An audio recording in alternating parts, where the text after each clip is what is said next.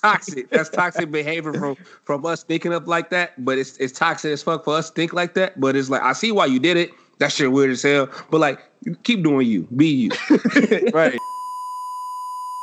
It's kinda easy when you listen to the G'd up sound. Pioneer speakers bumping as I smoke on a pound. I got the sound for your ass and it's easy to see that this DJ be Warren G. It's kinda easy when you listen to the G'd up sound. Pioneer speakers bumping as I smoke on a pound. I got the sound for your ass and it's easy to see that this DJ be Warren G. What's the deal? Welcome to the Everything in Between podcast, where thoughts transform into words, words evolve into actions, and actions bring us right back here for everything in between. I'm Jedi Master Quan, and I'm welcoming you to the Everything in Between podcast. What up, Dope P. Davis? It's good with you, Jedi Master Quan. How you living? Better than I deserve, brother. Better than I deserve. Banked Hank is at work today. For all the listeners out there, tune in, who've been missing him. He at work, you know, doing his thing on his grind. Pay respect to the grind. I ain't missing that nigga, man. Shout out to my nigga Harry, though, man. Hey, how you been, man, over these past couple of weeks? Man, these last couple of weeks, man, I just been working. I finally finished with the training. So, like, I've been out there on my own now. And that's just a different ball game. Different ball game? Yeah, because, like, when you with somebody, you know, they really tell you how they run their shit. You know what I'm saying?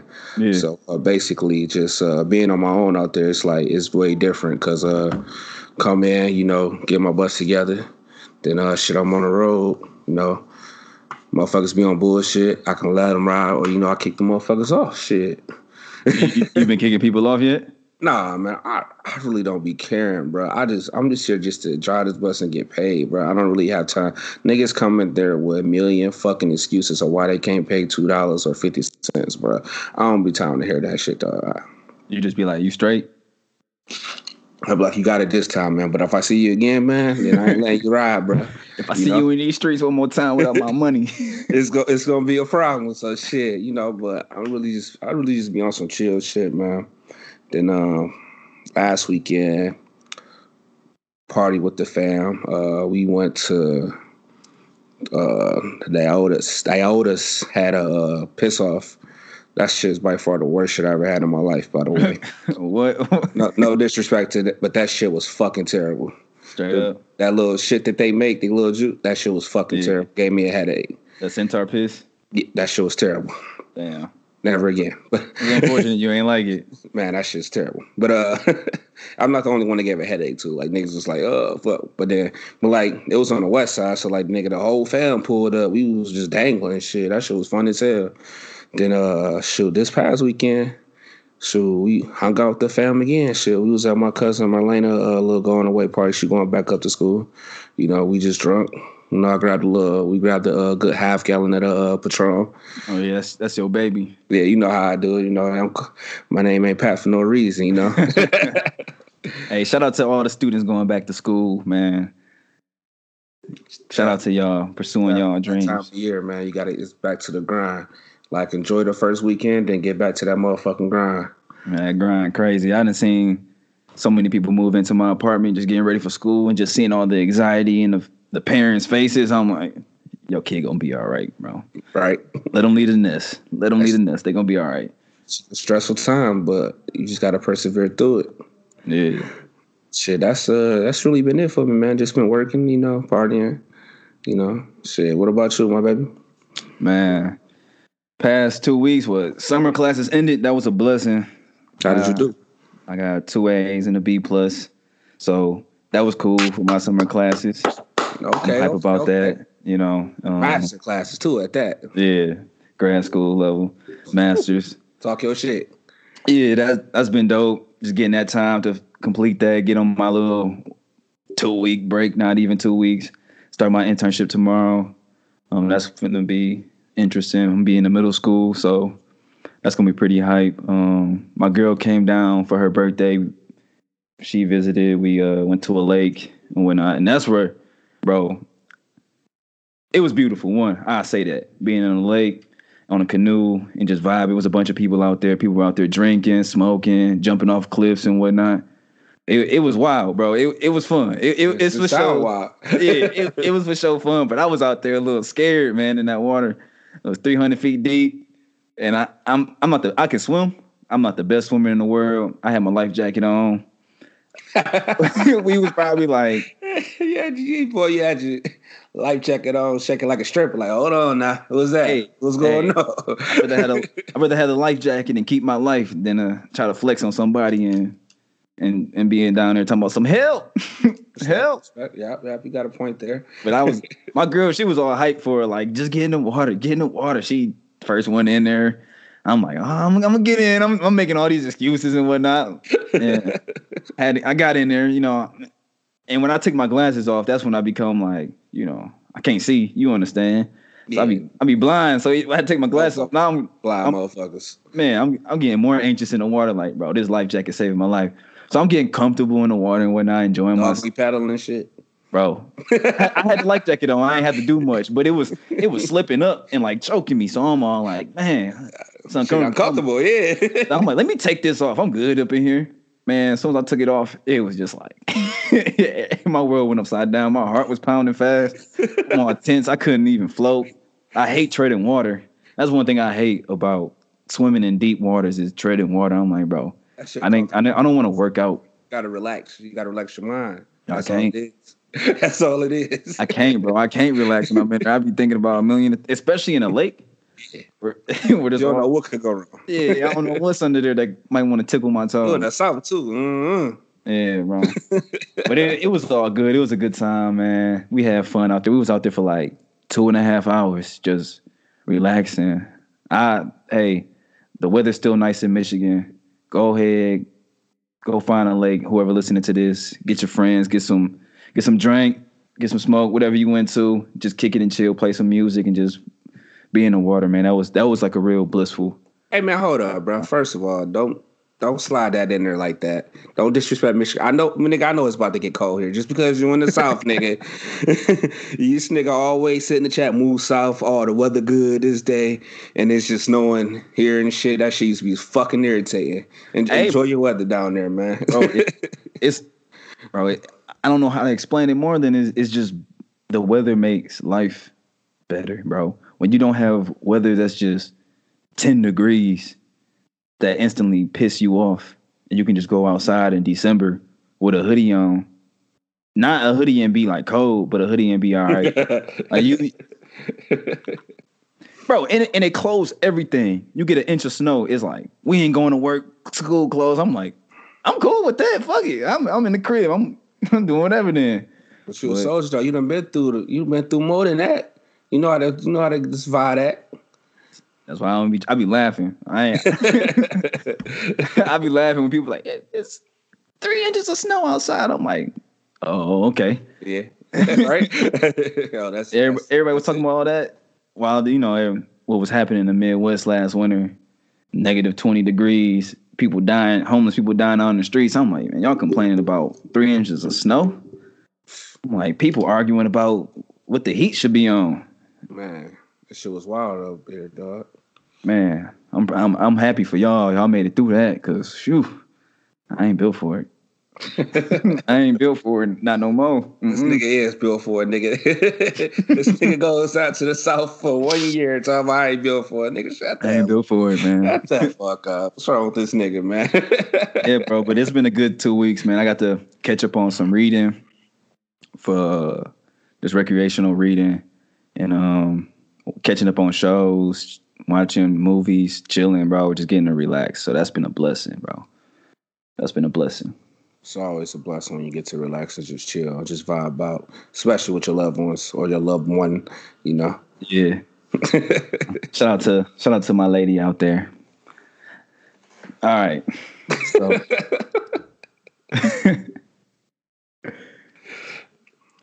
to it. All right, what I wanted to start off with this episode 5, first of all, that's a milestone right there. 5 episodes. I know there's probably some hating ass people out there that's probably thinking, they wasn't gonna make it past 1 episode or 2, but we at 5. We got 5 motherfuckers. We still here. We about to be at 10, then 20, then 50, then shit, hopefully 100. Shit, just we out here. Yeah. And shout out to the people that's been supporting us since day one. That's been on it even before day one when it was just the talks of, hey, we might start a podcast, and people was like, yeah, we about to tune in. So shout out to y'all. Man, you really definitely need to come home and experience that. Like when I go to Madison's, it's like, yo, fuck with the podcast. I'll be like, damn, like straight up, like, hey, I appreciate you, my baby. Like, niggas coming up to me, that's a wonderful feeling. I appreciate that. Keep listening, keep fucking with us. I definitely fuck with all of you and just shit. And I just love talking about it. Shit. My cousin coming talking to me, like, yeah, y'all niggas wild as hell for like the police shit. Yeah. I was like, man, shit. Hey, just keep tuning in. We only getting better and better. We're gonna keep at this shit. You got to experience that shit though. That shit crazy. Yeah, I can't wait to come back home and experience that. But you just dropped police in there. I wanted to just drop this little gem in there about the police. Daniel Pantaleo, he was just fired from the New York Police Department. If you don't know who Daniel Pantaleo is, he is the man who took Eric Gardner's life in 2014. A lot of people are familiar with, and we seen the whole situation pan out where he was let off like most cops are who kill black men, and was reinstated his position at work. But now, just recent, he has been fired, and that's almost justice served. That's pretty good. That's almost justice served, but almost took 5 years. Took 5 years, 5 years. But that's pretty good looking at, how things typically plan out with these things. But we prefer Eric Gardner to be alive. Yeah. But that didn't happen, and we would definitely love to see him have time behind bars without the New York Police Department protecting him. So, and fuck dude still. Yeah, still fuck him. But all right, back to the regular scheduled program. So something that struck my attention over the past couple of weeks, I came across this article that was titled "Depression in Black Boys Begins Earlier Than You Think," and I thought this was a good read. Some things to highlight in there. They were talking about the suicide risk for Black boys between the ages of 5 and 11 was 2 to 3 times higher than that of white boys, and that was from 2001 to 2015. And I think that's pretty interesting when we hear in our community that suicide, that's white people shit, or, black people don't commit suicide, black people don't have mental health issues, or, we stronger than that, we more resilient than that. You can look at that stat right there and be like, okay, this does not have exceptions to our community. We should definitely take notice and attention to it, because it's striking our youth and it's striking our community pretty fast. And there was something else they highlight in here that's hard to detect: depression in males and minority communities. But some of the signs that may present for somebody who has depression that is a male is irritability, anger, discouragement, rather than hopelessness and helplessness. So a lot of men who walk around always angry or irritable, that could be a sign of depression. I think about a lot of the young teens and youth in our communities. I was just watching an interview with G Herbo, and they was talking about Larry Hoover and what type of influence he could have over Chicago today. And G Herbo, he was like, bro, Larry Hoover ain't got no influence over these young boys. They just run around here with guns. There ain't no code. There ain't no law. They don't care. They in a different type of field. Niggas is wildin', man. Yeah, and when I read stuff like that about the irritability and anger and discouragement, I see a lot of displacement that a lot of young black boys place on different things in life, and they have a lot of anger from X amount of factors that have happened in their life, and they just displace it on other things. But really, they going through something.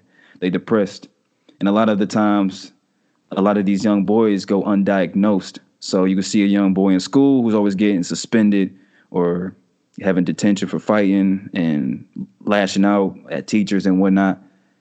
They go into this system that feeds them into a school to prison pipeline, and it's just like that goes undiagnosed until they get to prison, where they get counseling services or mental health services, and then it's like, man, I had anxiety my whole life, or man, I had depression my whole life, or I might be bipolar or something like that. And that's pretty critical. But what I did like about this article was some of the things that at the end it talked about how we can help reduce this depression and the disparities in boys and men of color. And one of them was adding more things in the community for people to do.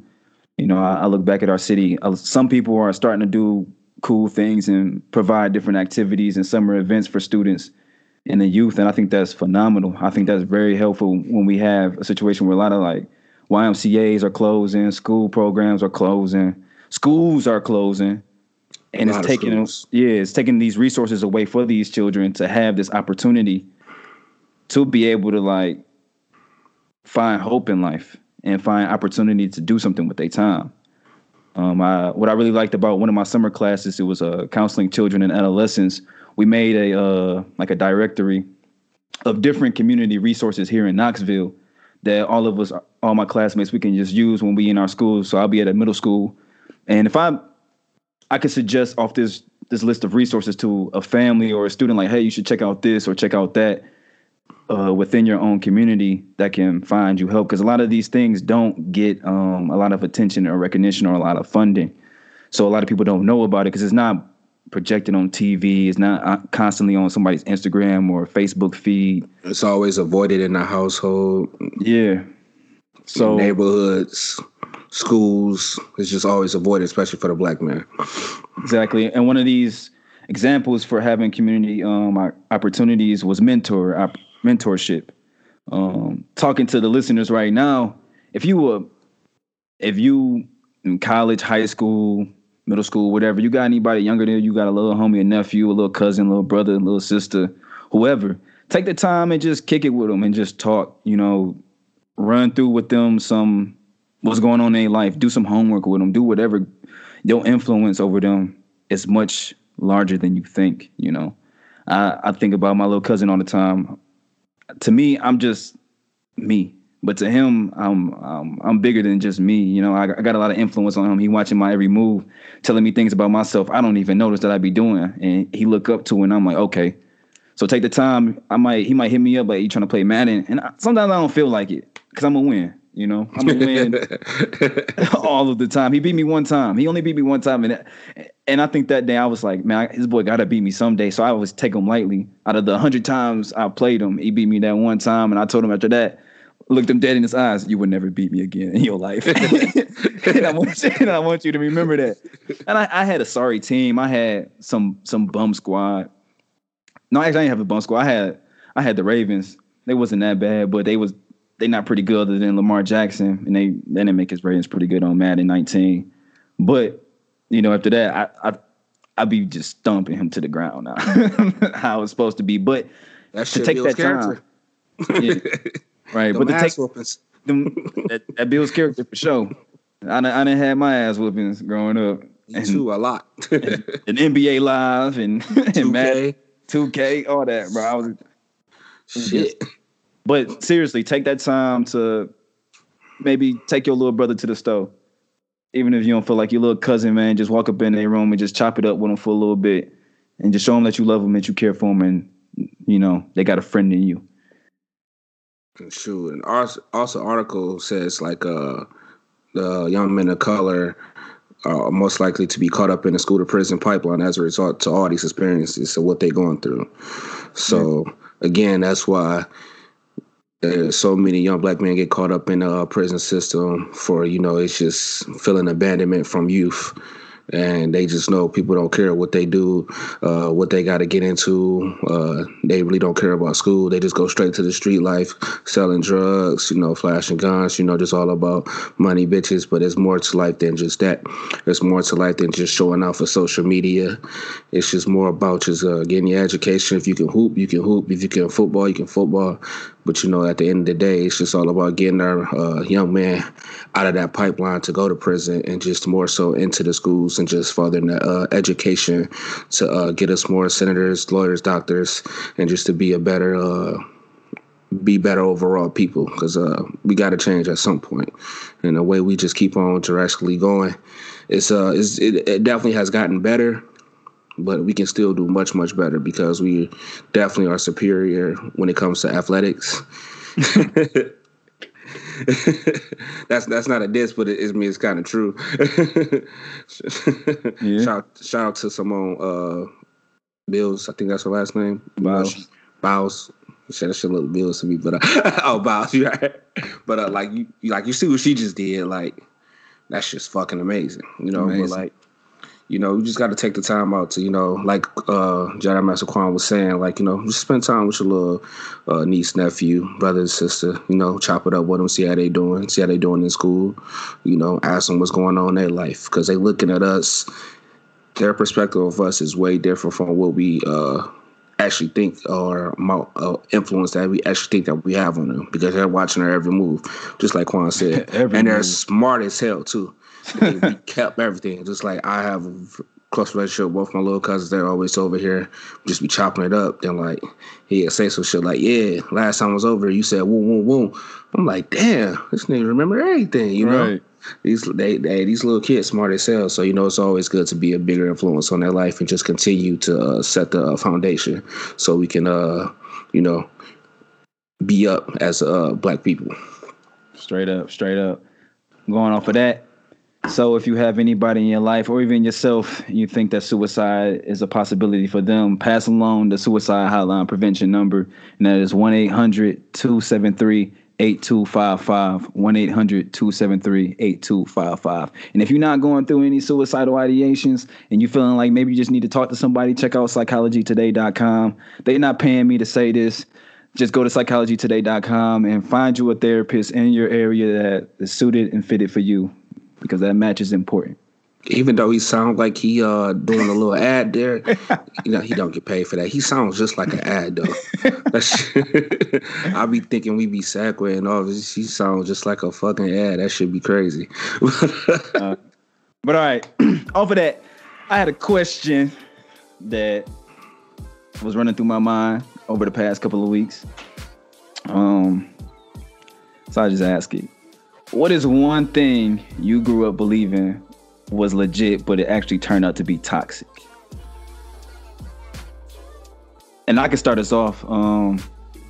For me, it was that the only way to display or show my anger or frustration was through violence or hurtful behavior.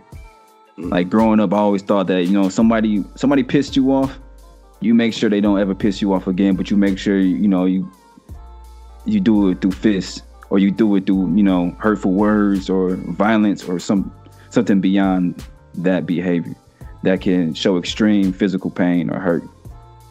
And, you know, the more you grow into this world, that idea or that belief can only lead you.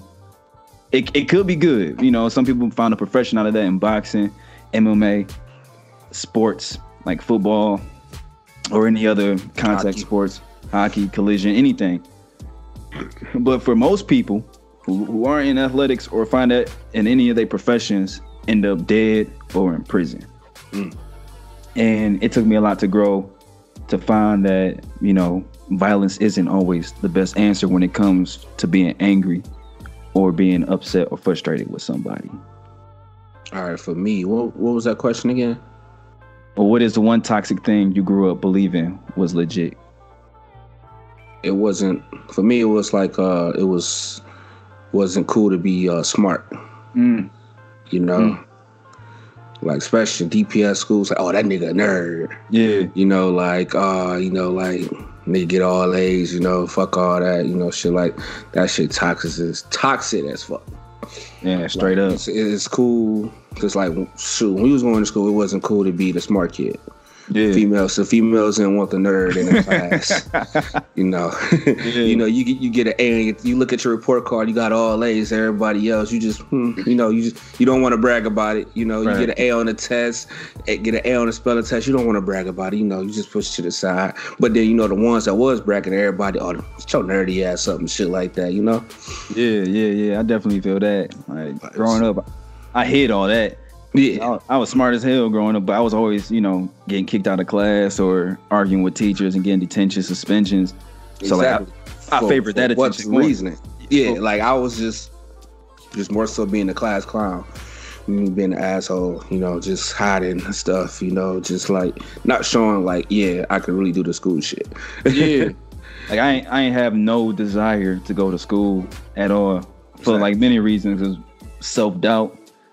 And then also like, bro, that wasn't a cool shit to do. Exactly. Like this nigga talking about school.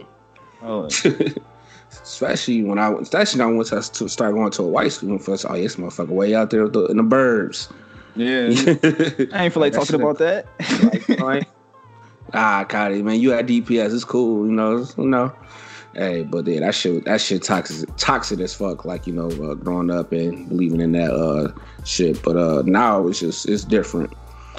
Me personally, I feel like it's different because that being smart shit gets you ahead in life. It do. You just live above the influence that it's cool to be a nerd. Shit, you like what you like. Stay to your stuff. Stay to yourself. But then, though, at the end of the day, you are your own person, and it's cool to be who you are, and it's cool to show how smart you are, and just to lend a helping hand to the people does not have the benefits of catching on to everything as fast as you can. Because that's something I didn't do. Because I was literally legit like smart as fuck, like just like fuck that, how to report card shit like that. Bro, I peeped that you were smart in high school. I was like, Patrick, he kind of smart. What the? But I was always hanging around like, just doing dumb shit. Yeah, bro. And I even say for myself, I was a part of that negative toxic side that was I say bullying smart people. Yeah. Somebody will say, "Oh, I got an A on that." I'm like, "Shut your like." I'm not trying to. You know what I'm saying? Like nobody trying to hear that shit. I'm not trying to hear that. You know what I'm saying? But it was weird though because I would praise somebody with common sense. So it was like book smart, get the fuck out of my face. Street smart, my nigga. Yeah, bro. Keep doing you, bro. Oh, that shit cool as hell. Like, nigga, fuck that teacher, dog. Like, oh, yeah. My nigga, you failed that bitch, too? Yeah, I failed that shit, too, dog. I ain't study. My dumb ass. Knowing my ass definitely studied like a motherfucker. You feel me? Like, oh, shit, my bad. Bro, it was so bad to the point where I remember high school. I remember, like, going to college. People would be like, "Oh man, I miss going school shopping," or "This is the best time of the year." Before the semester, they'd be like, "I love this part of time, getting the pens and the books and all that stuff." I'm like, "Oh man, high school." My mom used to have to like drag me to just go get a notebook, a plan like this. I would get the school planner, never get it one day, throw it away, or it'd be in my locker. I ain't never used that shit. Never used it throughout high school. Like my senior and junior year, I don't think I walk around with a book bag. I was that bitch at free will. I just had 2 pencils going to class chilling. I don't think my mama was like, bro, I never seen you do homework in high school. I was like, because I never did that shit. It got so bad to the point where my senior and junior year, I would go to class without a pencil. Every class was, can I borrow a pencil? Can I borrow a pencil? I would go to see, can I have a pencil? And it's like you need a pencil every day. Do I really? I'm like, that's what I would say. Y'all gonna give it to me? So why would I even go get it? But it was like to that point where it was so toxic and so infused in my DNA to just not care about being intelligent in school that I would just be like, I'm not showing up with no pencil. I was on some bullshit, like to the point where I fucked around and failed a geometry class, but like then I had to retake it, but I ain't retake it till like my junior or senior year, and I'm in there with some little ass kids. Like they're like, man, what you doing in here? And I'm like, shit, right. Trying to look cool. That shit don't look cool though. It's like, damn, this nigga dumb as hell. I'm like, nah, I'm not really dumb. I was just fucking around when I had that class. We had the A, B, and C shit, and I was just like, I ain't feel like doing B this semester. You know how it was, man. I remember at the time I was taking that and calc though. That's the crazy part. Right. That's same with me. I'm taking pre-calc, but shooting dice in geometry. Right? Like, what the hell? That just don't look right. Like, bro, pick a side, bro. that was real toxic, bro. I'm glad you mentioned that because that was for real toxic. That I just didn't mind like being that. You know what I'm saying? Like, that shit toxic as fuck, bro. Because it's okay to be you. Like I said. Shit, because like if I would have took school seriously the way I should have, I could have definitely should have got a full ride to college. Shit, because I would have known that shit in high school. That shit would have been worth it in the long run. You feel me? That was one of my biggest regrets. I realized in undergrad. It was my freshman year when we were talking about all the Mac scholars. I'm like, oh, y'all got scholarships? Yep. I'm saying like, man, I ain't got a scholarship. I don't even know how I'm gonna pay for this, to be honest. Exactly. So I'm like, I got to take this serious while I'm here right now, and I just been taking all the school stuff serious. I don't care about looking smart now. I want to look smart. I want to stack as many books as I can. And that's a good thing that you have. Man. Shit, even freshman year at college, I was like, "Dad, this nigga Quan really be studying and shit." Right. I took let me start doing that too. It was too late before I realized. No, I wasn't too late. I was just on bullshit. But on some real shit, I didn't even know how to study. That was a crazy thing. I tried, and I'm like, bro, what? You guys learn how to study in college. That's the crazy part. I took a college and reading strategies class my freshman year, first semester, and that class taught me how to study, how to skim read, how to like find the important stuff in readings that you needed to find and pick out. And that class was helpful. The teacher was a nut. He was a nut. He used to come to class every day dripping sweat because he rode his bike. He used to tell us random stories about how he had a College professors are fucking hilarious. Bro, he had this. He came into class one day. Bro, this was the funniest day. He came to class. You know how you tired and you working out, you get that white stuff around the corners of your mouth? The whole class, it was like that. And he spent like 30 minutes talking about how he got a rape umbrella. And we was like, a rape umbrella? What are you talking about? He was like, yeah, I was riding my bike through this abandoned golf course, and some thugs were trying to mug me and jump me. So I pulled out my umbrella, bro. This umbrella, I'm not gonna hold you up, bro. I think that was made out of steel. That thing was like a good 3 feet, 4 feet, and I wouldn't want to get hit by it. I'm gonna tell you that if I ran up on some man who been riding his bike working out and he got an umbrella that look like steel, I'm not trying to get hit by it. So he's like, yeah, I just keep this on me all the time. I'm like, okay. but that class was cool. Rape umbrella. Yeah, bro. That class was cool. Yeah. Oh, man. Something that's popped in my head, something I checked out over this past couple of weeks, kind of going back into this toxic belief stuff is there's a documentary on HBO called King in the Wilderness, and it follows Martin Luther King for the last 18 months of his life. His last days, right? Yeah. Yeah, and that thing is phenomenal, but it really showed true character and sticking to your values, because near the end of MLK's life, he spoke up about Vietnam War and whatnot, how if I'm preaching nonviolence here and y'all over here praising me for nonviolence, we should show this as a country as a whole and not be in Vietnam War. He got a lot of backlash from a lot of people. They called him a communist, a socialist, all types of stuff, and it really got on him harder, even to the point where black people turned on him. Yeah, and the documentary was amazing, bro. It covered a lot about his life. A lot of people that were close with him too interviewed with whoever ran this documentary, and it was like cool because I have never seen too much of that lifestyle in color. Like I got a poster right now on my wall of MLK and Malcolm X, and it's in black and white, and it kind of takes the realism away from this. It kind of like the moment. It kind of like fictionalizes everything they've been through, seeing all like slavery in black and white and civil rights movement in black and white, and so many different people who have changed and helped this world become a better place in black and white. Kind of like makes it like not realistic, but seeing this whole documentary in color, bro, that was beautiful. And just everything, just seeing how he treated other people, how he never really let hate take over him and just rule his life. I thought that was phenomenal, and some great characteristics right there for you to pass on to the future. You feel? Solid documentary. Check it out. King in the Wilderness on HBO. That was a juice I just dropped. I forgot. My bad. That Pat Ron? Thought that was juice, but what was that called again? King in the Wilderness. Gotta check that shit out. But shit. I'll let you roll. So man, we got to get into it, man. Let's get into it. Let's get into it. for the longest, man. We've been praising this man for the longest. I think we praised this man all 4 episodes. Yeah. Hey, I think this might be one of like the first things we might have a solid disagreement on. I'm with you.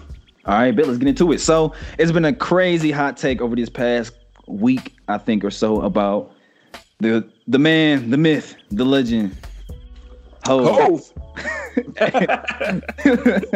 So a lot of the listeners, y'all might be familiar with Jay-Z and Roc Nation just took course in. They have signed a partnership with the NFL, and Jay-Z has agreed to lead the league's endeavors in music and entertainment, and also work with the league in their program Inspire to Change platform that works on social justice and building communities that represent the majority of the league.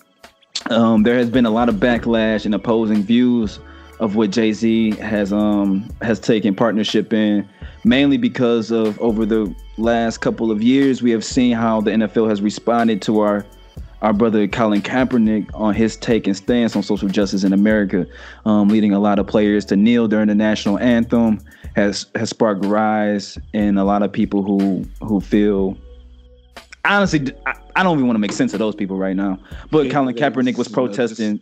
They're stupid. Yeah. Colin Kaepernick was protesting social justice and police brutality here in America by kneeling during the national anthem. And a lot of people have known Colin Kaepernick is almost reached 900 days without employment. Like, I know, yeah, it's like 800 and something, 90 something days.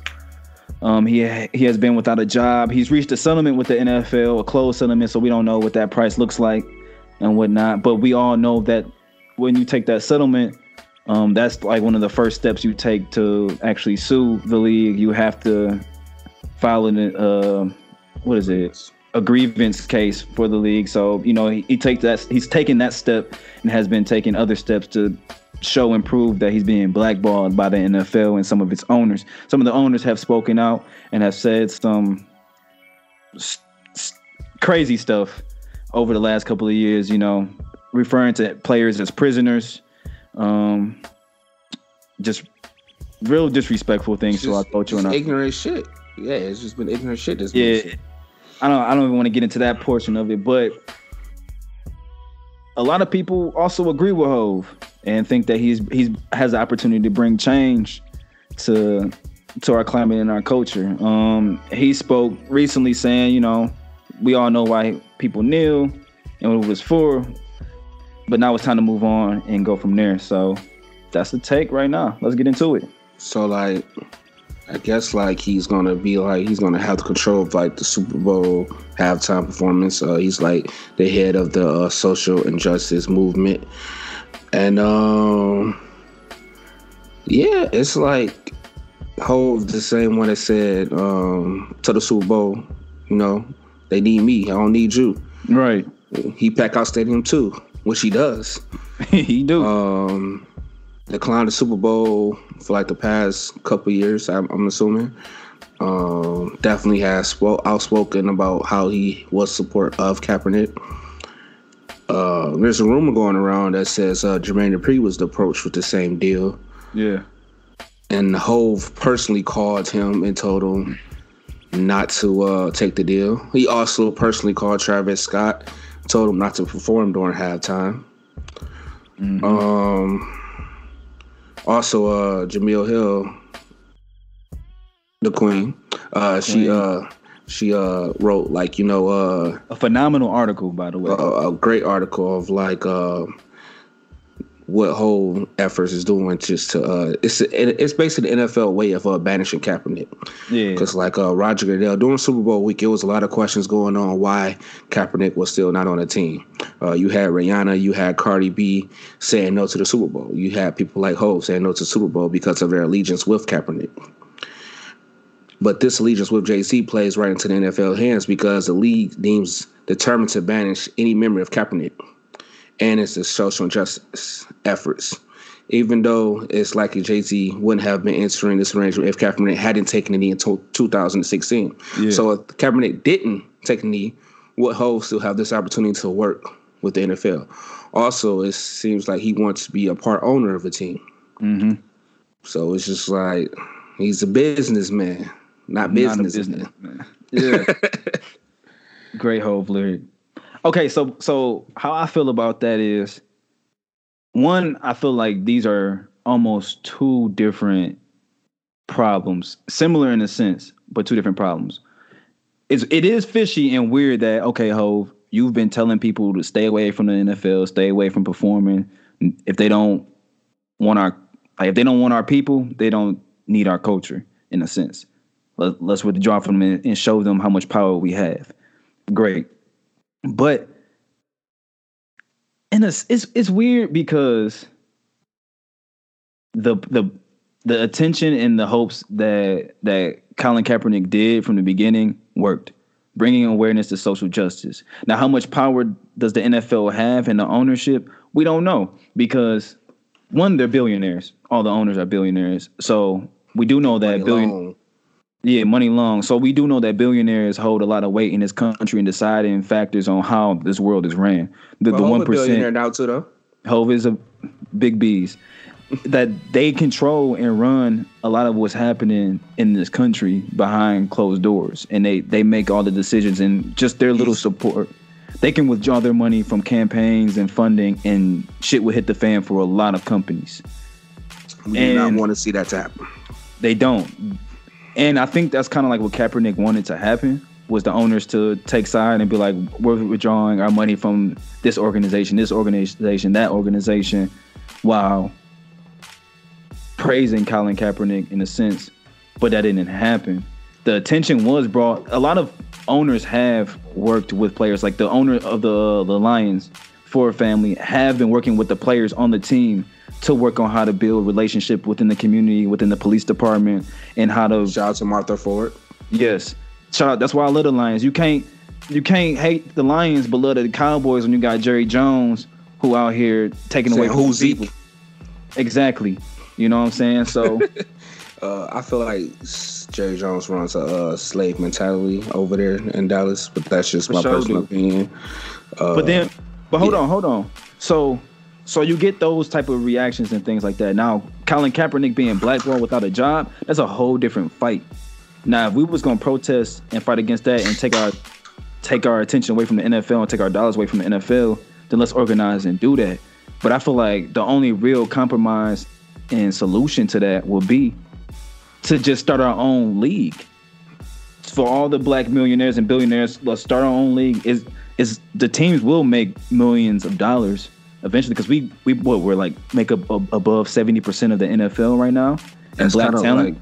It's kind of like what Chris Broussard was saying about how like the athletes need to stop going to these D1 schools and going to the HBCUs, getting the money out of the the fucking crooked ass NCAA pockets and put it into the more so HBCUs and bringing the money to those schools, which will definitely bring a whole economical change in those environments for those schools. It would be a blessing. Exactly. Like imagine if there was a route where the top 50 recruits out of high school decide, I'm gonna go to Howard, Hampton, Alabama State. They have Morehouse with it. Like they just going anywhere to play any sport. You know what I'm saying? That would bring more money and recognition there for the black community. That would be a huge change. Also, if the NFL, if black athletes at the end of their contract bought themselves out of their contract somehow and moved on to a different league. We got Puff wanted to own a team. We praised Puff for trying to own a team, trying to buy the Panthers. Steph Curry wanted to get involved, but this was the same time while Colin Kaepernick was banned. Yeah. We wanted to see that. So if we wanted the real change, it would be start our own league, get that going. But clearly players not want to do that. And me, myself, I haven't banned the NFL. I love football. It's my first love. Yeah, I can't stop watching football. Like that's my love, my passion. But I'm still looking at these owners, still looking at these Goodell a certain type of way. But like, I'm still gonna support it. But it's like, I'm woke. I'm woke to this shit. Like I see what they're doing. You see what they're doing, and that's fair. But it's like, if we wanted the change that we like, it feels like we can't really be satisfied sometimes, because it's like, okay, we got the attention and awareness, but we got majority of the league black still playing in the league, protesting, Like, bro, you under contract right now in the league that you saying is so bad. Why don't you? It's a possibility to build in the league. We see how the big three is taking off. I love the big three. Like that is culture driven by the culture. And at first when I first heard about the big three, I'm like, these old niggas about to tear their ACLs. Ice Cube a fucking genius, man. Genius. Because now you got Joe Johnson straight out the league giving buckets. Gilbert Arenas in there giving buckets. Nate Robinson buckets. Like, and all these old heads still giving buckets in this hype. But it's culture driven and it's what we want to see. Exactly. And it's fun and it's hype. And it looks like it's having a lot of success too. And it's having a great success. And I don't see why we can't do that and start our own league if that's the problem. Because it seems like we will never be able to have any type of involvement with the NFL without any type of backlash. Exactly. Until we have our own thing. Now, why this is dope that Hov is doing this? Because who else was supposed to step up and do this? Hov has always been for the community. You know, he's the same man, him and Meek Mill, same man that worked with Robert Kraft, bro. Michael Rubin, the owner of the 76ers, Robert Kraft, owner of the Patriots, 2 Trump supporters. But they have worked together with them to work on prison reform. It's the same Hov that definitely brought us the Trayvon Martin documentary, the Khalif Browder documentary. You know, he's definitely put his foot in, you know, with the social injustice. But it's like, you know, you hearing about the news, you kind of taking a step back, looking at it like, you know, maybe Hov has a master plan. So like, definitely a disagreement with it, like from the start. But it's like you just gotta wait and see what changes he brings being within, because like maybe he's trying to defeat the enemy from within. That's how I look at it. And that's sometimes what you got to do. And if people want more empowerment in the league, we need more black ownership. So now Hov is taking that step of, all right, I want ownership of a team, but I don't want a small fraction. I want a large percentage of this ownership. And that's gonna take us far, I believe. And who else better than Hov to work with inspire change? I mean, there are a lot of people, a lot of candidates who would be great for it, but that's great. And another problem I see with this is when people getting upset over this, it's like in our community, the black community, we put too much power, hope, and faith in our entertainers. Malcolm X has always said this, like, bro, you don't look at any other community and they dependent on a rap, I'm gonna speak modern terms, but like a rapper, an actress, actor, ball player making the real political change in your life.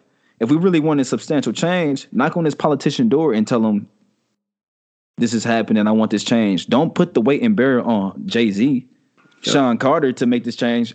He's not limited to just being a rapper, but he started off as an entertainer, and that's really his like foundation, his structural support is to entertain. Now, thankfully, he has some morals with it. Like we could have somebody who ain't down with the cause at all. He could have just collected billions on us and just got off on us. Got off on us quick as hell. And you know, we put too much power in our celebrities and stuff, and that shit kind of like, I don't want to say it's embarrassing, but it's just like... No, it is embarrassment because we need to be enlightened to what's really the actual change out here. Right. Like you said, a politician, like we need more influence on the lawyers, the doctors, everything. It's just not... You can't just look to the athletes and to the rappers and like, you know, it's like Cole said, you know, only role models is dribble a ball, fiddle a mic. You know what I'm saying? That's how it is out here nowadays. That's the only people look up to. And like especially our community. Right, and people mad or find some disagreement with this, and at the end of the day, no laws has changed. You're not losing money, and you're not being forced to pay more money. It's not really affecting you. It's affecting your feelings. Yes, understood. Like you can be upset. I ain't gonna tell nobody what they can or can't be upset about, but it's like, are you really upset? Because what was you doing in the meantime? You was just hashtagging, I'm with Cap. Bro, Cap has done his job. Cap has done what he needed to do. Now, if the goal was to boycott the NFL for X amount of years or do whatever until Cap is back on a team, then let's talk about that. Let's organize and do that and find a way how we gonna do that righteously while also supporting the same black people that's in the league. Because people fail to realize, though, if we stop supporting the NFL, those players don't really get paid. You know, they on contract and whatnot, but it's like because they lose their sponsorships. A lot of them make more than their money from their sponsorships. You know, I get it. They gotta feed their family, but it's like we start boycotting. You know, actually boycotting. Stop going to their games. Stop buying their jerseys. All in the videos. No, I'm talking shit. But but it's like real shit though. Like it's like it's really a change that should have been with Cap. He's done his job. He's done what he had to do. But like I said, we just gonna have to wait and see what Hove. Like it's like a disagreement there. It's like okay, like I'm just looking at it step back. Like okay, let me see what you're doing. Like. Of all, like, you know, you calling and stuff, making sure people doesn't do this and that, it's like, okay, but like, so what are you going to do with it now that you got the juice now? You know, you're the man that they're going to look to. You know, you and Goodell was all laughs, you know, it was all this and that when y'all announced it. So that was very funny to look at, by the way. Right.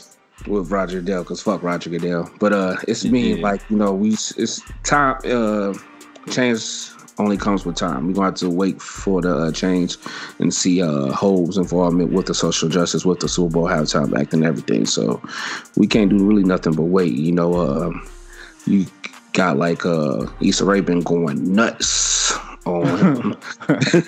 Shout out to Issa Rae. That's a queen. Yeah.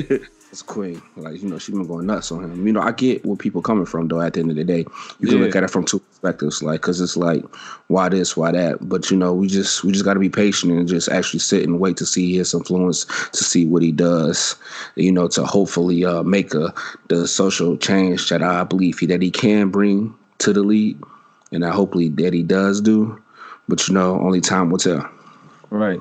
Like, how I look at it, which is, it pisses me off. A lot of times people think that it's either this or it's that. It's black or white. I'm with Cap, and I'm also with a black man taking leadership and bringing our culture the proper way in the NFL. Exactly. You know, I'm with both sides. I love Kaepernick. You know, I'm in all support, bro. Like all support. I've sat down during the national anthem at sporting events that I've attended, and also have title. Like you know what I'm saying? So I'm on both sides. You know what I'm saying? And I think that we as a community need to wake up and realize that it's okay to be on both sides and to support Kaepernick.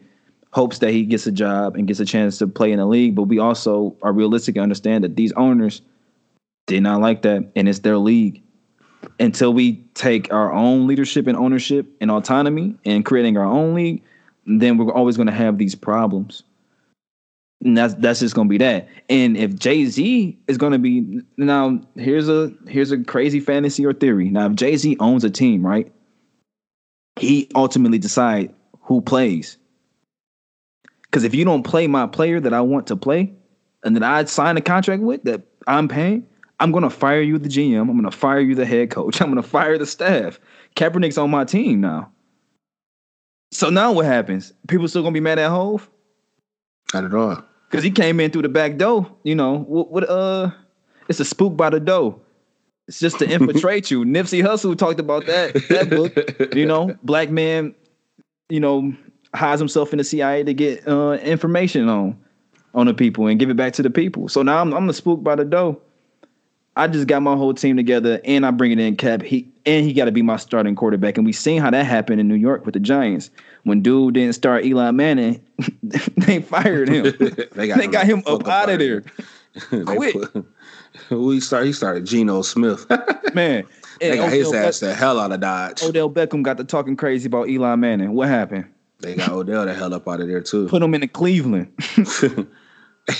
They crazy as hell for traded Odell. but that's Eli team. The Manning influence in the NFL is bigger than what we see. Yeah. But like that's also the ownership influence as well. So yeah. Hopefully, you know, that runs both ways. But I'm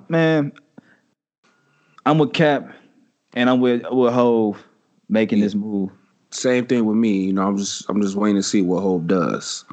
Now, to segue off that, it was another like breaking like topic with the Rich Paul situation. Yeah, the Rich Paul rule that they claim and say. You know, they put it out there, but they took it back. Yeah. Basically, if y'all who don't know who Rich Paul is, he's the agent of LeBron James. But Davis. Yeah, he has Anthony Davis, Ben Simmons, Draymond Green. He got the stars. He doing his damn thing. But he's a black man.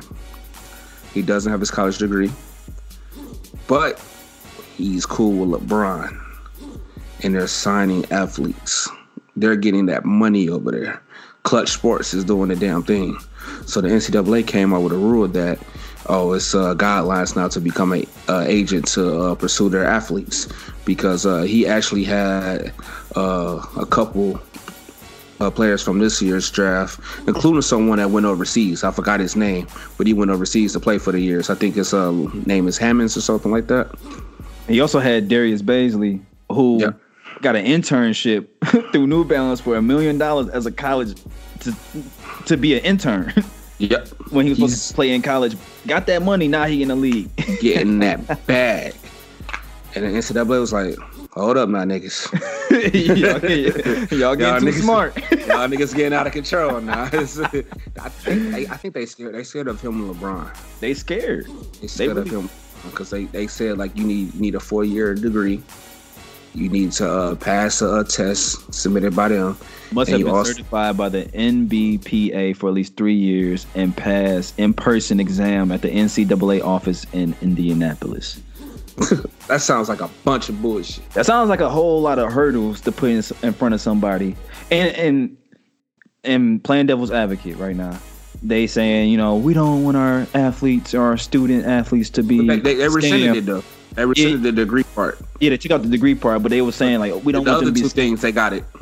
Yeah, but like, I don't know. I thought that was kind of crazy because we see a lot of athletes get fucked over and with their money quickly. Hella athletes. Because, trust 18, who? They 18, trusting their agent, 18 years old, you coming from an impoverished neighborhood or disenfranchised neighborhood, so you never seen probably over $200,000 in your life. Exactly. Now, your first year. Making double that, triple that. Yeah. Just to dribble a ball for real and show up. You might not even get playing time. For real. You might even get sent to the G League.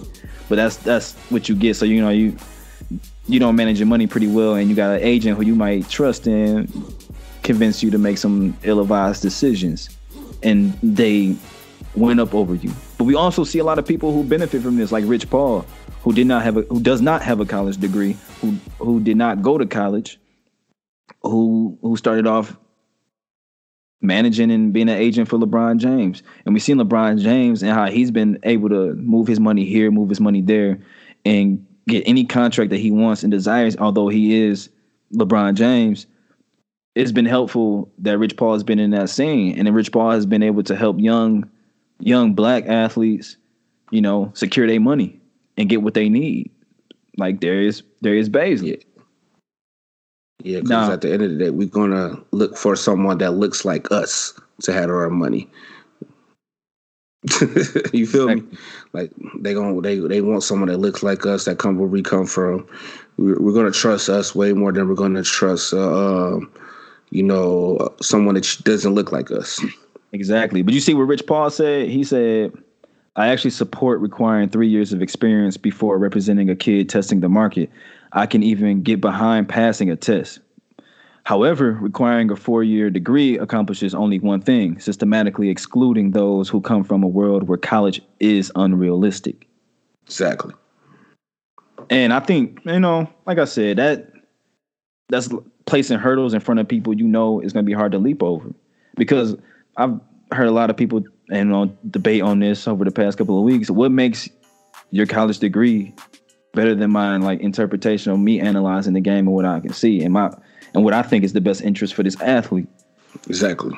This is real world handshakes, real world conversations, just real world street smarts, book smarts just to get it done. But it's like, okay, just because you got that 4-year credit degree, it's like, so you know more than me because how? Clearly, a lot of motherfuckers don't because he done got Draymond the bag, Ben Simmons the bag, LeBron the bag. All his athletes has been getting the bag. Right, and they scared. Scared. The other agents were scared as hell. Well, he also added and included, why doesn't the NCAA partner with universities on a 1-year program for agents who don't meet the requirements but want to learn the business, or work with existing agents who play by the rules to help mentor those who are trying to break in? But we all know that the NCAA, that whole thing is just like a mess. It's a mess for real, because the NCAA does nothing but regulate and dictate what happens to these college players.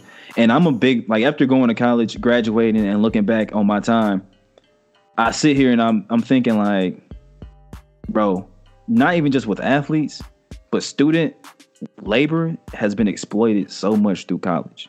NCAA is just so fucking crooked. Like, it's not even just the NCAA. It's all college, period. Exploiting student labor. In general, like the student laborers, students, student athletes, fucking even shit. Some of the low level TAs, the teaching assistants, like they work for fucking dirt cheap, but they still got to do this, do that, and fucking take classes. Right. It's just fucking crazy. Like they like just in college in general, like they just exploiting us for student labor. Fucking the meals, not even that. Broke damn near 24/7, but you got a meal plan though. Oh, you want to get like 120 meals a year? What the fuck? So you want to tell me I can eat this many amount of times? Like, what type of shit is that? Like, it's just regulations that's just been put in place that systematically should have been abandoned years ago, because like we're updated in times. Like, shit just need to change. Man, was South Park had an episode years back about the NCAA being like slave owners, and it was funny, and it was like Eric very accurate. Yeah, it's very accurate. Talking about some, how do you get your slaves in order and check? But then, okay, so we look at them and we be like, bro, y'all got this messed up mindset. But how do you got somebody like Grant Hill, who's a member of the committee of the board in the NCAA? You got Condoleezza Rice in there. I'm trying to see who else up in here. I don't know. I don't even know any other names on this list.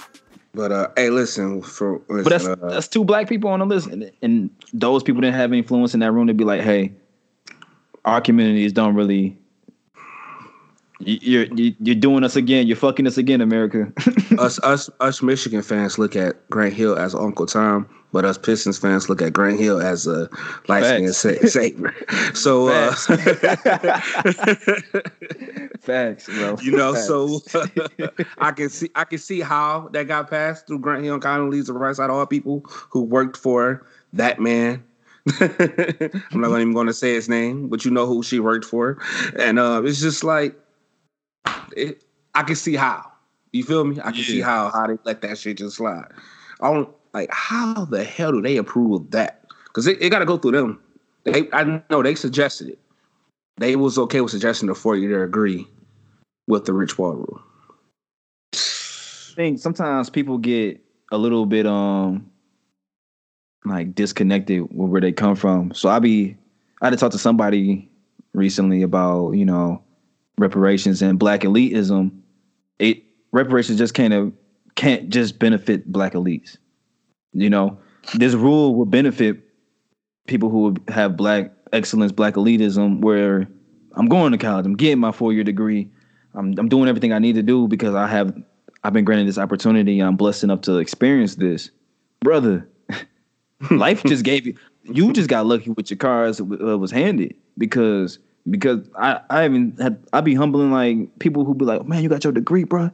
Man, shout out to you. Yeah, it's a great thing, but man, that don't make me no different than you. I'm not one step up better than you. I just got the cards that was dealt with me. I played them right, and I was lucky enough that this shit won me a good hand.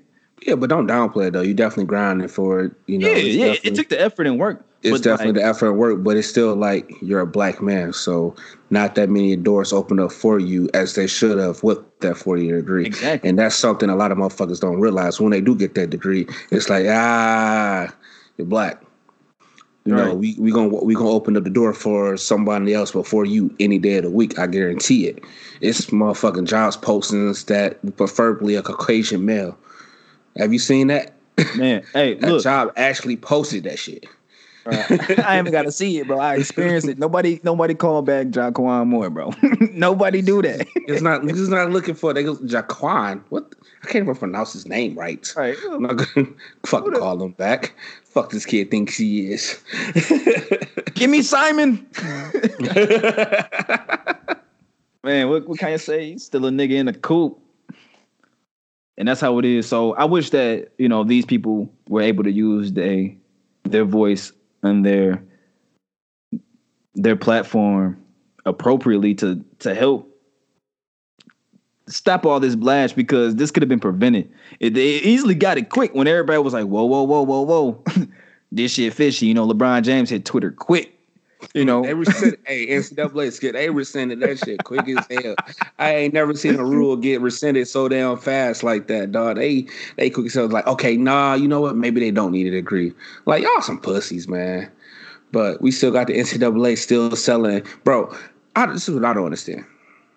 How the hell does NCAA sell tickets and their tickets are higher than the fucking NFL, NBA games, bruh? The tickets here. And I'm at Tennessee, University of Tennessee, SEC school. SEC, but that's the Power 5 conference. So my tickets as a student is $10. I take those deals. I can't get mad that I got this student discount. I look at other prices. I'm like, bro, $100 for this game. We not even leading the conference. We not even top 3 fighting to like go to the national championship, bro. We just the University of Tennessee. And then I'm in a group chat and somebody talking about they didn't want to sell season tickets, right, in Knoxville. Let me read these prices, bro. He want to sell his season tickets for $1,500.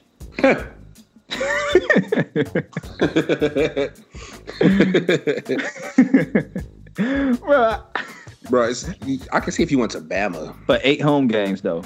I can see if you went to Bama or something like that, maybe. And guess how much these students receiving out of that? Not a damn thing. They don't get a penny. They don't even get a penny for their thoughts. Right. You got like, wait, hold on. You remember the Duke and Kentucky game when those tickets was like over 2,000? Yeah. Obama was there and everything, and Zion got hurt in like the first quarter. Man. Niggas I would have been sick as hell paying that much for a college game, and the main attraction gets hurt and get out of there. But you know how much Zion saw for that game? Nothing. They that was exploiting us. Man, and the crazy thing is, people was when Zion, you know, he bust through his shoe and whatnot. Yeah, that was that game. Yeah, people was like, get him back on the court, bro. For what? I'm finna go through his shoe. I'm finna be the number 1 draft pick, man. Look at you talking about get back on the court. I really don't gotta play. I'm just doing this because I did literally everything I needed to do. I stepped on the court for 1 game. I'm about to Kyrie Irving y'all and just kick it. Kyrie Irving still has the ultimate finesse, but only playing 9 games and being the number 1 draft pick. Shout out to Kyrie Irving. Yeah, got him a ring too, so it wasn't just bullshit. He can play, but still though, he finessed the fucking NCAA. That's for damn sure. But and then people say, "Oh, where can you get this money from?" Blah blah blah. Bro, all you gotta do is do a tuition waiver, waive the fee. At least let's start there. Give everybody a full ride. Easy. Now let's put some money back in these students. Like the stadium here at Tennessee, it's like 102,000. Shit. 455 people. You know, the big house is. I was like into the big house, bro. The tickets to the Michigan and Ohio State game. run me that tag, bro. Bruh. Nigga, the sideline. Not the end zone. The sideline. 500 and up. Whoa. And that's Michigan versus Ohio State. 500 up just for sidelines. Just for the sideline view. Not even close. Just the view. End zone, like behind the end zone, behind the goalpost and stuff is running about 300 up. and that's for Michigan versus Ohio State. Michigan versus Michigan State, 400 for sideline view, 200 for the end zone. Same thing for the Notre Dame game. I'm just looking at these prices like, this shit higher than the Lions. Man. No disrespect to the Lions, but that's the NFL. Right. And these players supposed to be getting paid. And they getting paid. And on top of that, they selling jerseys, merchandise. Remember when the Fab Five, that documentary, they were talking about Jalen Rose saying, I was seeing my jerseys in the store, but wasn't seeing a dime for it. Yeah, shit, I'm not against what the Fab Five did at all. Shit. Even though Chris Webber went about it in the most bitches way. Yeah. But shit, I'm not against what they did. Hey, I was watching, I forgot what game I was watching. I think it might have been during the tournament or the conferences when Juwan Howard was announced to be the coach for Michigan. Mm-hmm. And they put Chris Webber on the spot. Like, how you feel about this? And he paused for a second, like, this is awkward. And then he was just being a real nigga, bro. And he was just like, bro, I'm so thankful for my brother. I know this is what he wanted. Yeah, I that's when I gained some more respect for Webber. Yeah, because it was like he just outcast Michigan that whole phase, even though he the one that called the timeout. But that's a story for another day. That's for sure another day. That motherfucker called the timeout. Man. Hey, he was a kid, bro. And that's what we failed to realize. Like, all these college athletes, they all kids. They were balling too, though. Yeah, they was balling. They changed the game. They all kids, bro. Changed the game forever. And shout out to Juwan Howard. I really feel like he's going to make a difference in Michigan basketball. Like, not to overstep what Beilein was doing. Beilein definitely brought Michigan basketball back to the pinnacle. Oh, yeah, for sure. Definitely brought him back to the pinnacle. But, like, I feel like hopefully Juwan Howard gives us over that hump and probably get us a national championship because he can bring in the big-time recruits. He already got two sons that's about to come here. He's got the connect in Chicago. And that pipeline Chicago, just in general, is just always breeds fucking ballers. So hopefully Michigan basketballs get it together, you know. They stay talking about that. They stay talking about Chicago hoops on Miles Darius. Mm-hmm. Or Darius Miles and Quentin Richardson. Quentin Richardson. And they podcast, the Knucklehead. Bro, I love that podcast. It's great podcast. You know, they from St. Louis and Chicago, and they got all the hoopers on there. Man, if you haven't checked that out, check that out. If you're a real hooper, fan of hoops and just real conversations from NBA players and WNBA players, they got some female players on there too. And we having everybody on there too, talking that shit. And check that podcast out for sure, man. You will learn. Like, even with J.R. Smith being on there, I ain't know what type of person he was, but then when I heard him on the podcast, I'm like, bro, he don't even drink Henny for real. But he's the Henny guy. He laughed about it. He's the Henny dude. Like, that's when you think of Hennessy, you think of J.R. Smith. Right. That's crazy. But all right, man, we talked a lot of sports. I'm pretty sure people are like, man, sports. But it's important, people. Exactly. It's important to me. It moves the world. Straight up, though. Yeah, sports and entertainment, period, bring a lot of, like, joy and relief in a lot of people's day. Because if you was just talking about work all day, you'd probably do some things you don't want to do with your life. But all right, man. Let's talk about some right. So 2K just dropped their little advertisement today. You know, put the people hit, P. Davis. 2K20 is coming. September 6th. Pre-order. My birthday is still September 1st, you know. Ladies. But ladies. You know, hey, listen, that pre-order, you know, I need that D-Wade edition, $100. But yeah, though, 2K20 is coming. LeBron James and Maverick Carter, they entertainment company, is producing the 2K20 story mode. They just dropped a trailer. That shit looks fucking amazing. They have personally one of my favorite actors, Idris Elba, leading the way, being a coach. You know, that shit, like, I just watched, like, they even had like something like The Shop with like Maverick Carter and like the Straight writer. Up. Yeah, they just dropped like it was like an 8-minute long. You know, them talking about the process of getting Rosario Dawson on there. They was just showing like how they approached it as like a big Hollywood movie, even though it was it's just a video game, but they approaching it as a Hollywood movie, bringing in somebody like a heavyweight like Idris Elba to lead the way. You know, like the story right behind it. You know, Maverick Carter's behind it. LeBron James is in it, and it's just like basically that's the story mode. Basically, it's someone falling, gotta rise back up. But it's definitely something that I'm very looking forward to, because like the last 2K story mode has been freaking whack as hell. I'm sure many people can attest to that. And it's definitely something I'm looking forward to, because I can't wait to see. I'm actually going to be interested to play the story mode this year. Right. It's like, most of the time people play 2K, they just want to either quit game or they just hopping on my part. So overall, I'm just very excited for this year's 2K. The demo drops Wednesday, so you can download the demo and check out the different attributes, the different archetypes that you want to use with your player. Get ready for September 6th. So that's definitely I'm definitely want to see a lot of people online Wednesday checking out the different builds they can get with 2K, because it's about to be 2K season. 2K season, a whole fucking different monster. Madden season has come and gone. That should only last like a month. I'm sorry, Madden. 2K just keep itching it closer and closer with you. No matter how far you try to get away from them, 2K just bring it closer. Because 2K used to come out like in October. Now they drop in the first weekend in September. That shit is crazy. But I'm very excited for 2K. I think this 2K20 is going to be one of the best ones, hopefully. And I'm just excited. What's your expectations of 2K? Even though I know you're not like a 2K player like that. Like, are you excited for it? What's your thoughts on it? So originally, I was like, I'm probably not gonna buy 2K, just because I bought the last 2K, and like you said, the story mode, it started off like it was gonna be kind of sweet. Mm-hmm. Like you got pushed to play overseas and whatnot. You got to grind your way back, but it just became like a real drag for me, and I was like, and I just put it down and stopped playing it. But for this one, I'm gonna see what the hype is all about, see what people are saying. Anything I feel like Maverick and LeBron touch these days just turns into gold. Like for real gold. Gold. So I'll probably copy it. I'll probably copy it and play it, and go from there. Might finesse somebody out the game share somehow, some way, so I ain't got to pay the full price, the full bucket on it. So I'm gonna check it out, but I'm still waiting to get Madden 20. That's how I'm feeling, because I'm about to just be running Madden.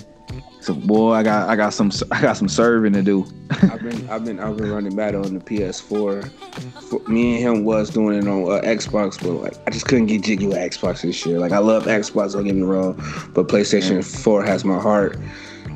I couldn't die away from it this year, but we actually game share with each other, so like, shoot, we're gonna get it together. Bro, speaking of, game sharing and playing Xbox, PS4, Google is coming out with a new system, bro, where you can stream games and play like cross platforms and networks and stuff like that.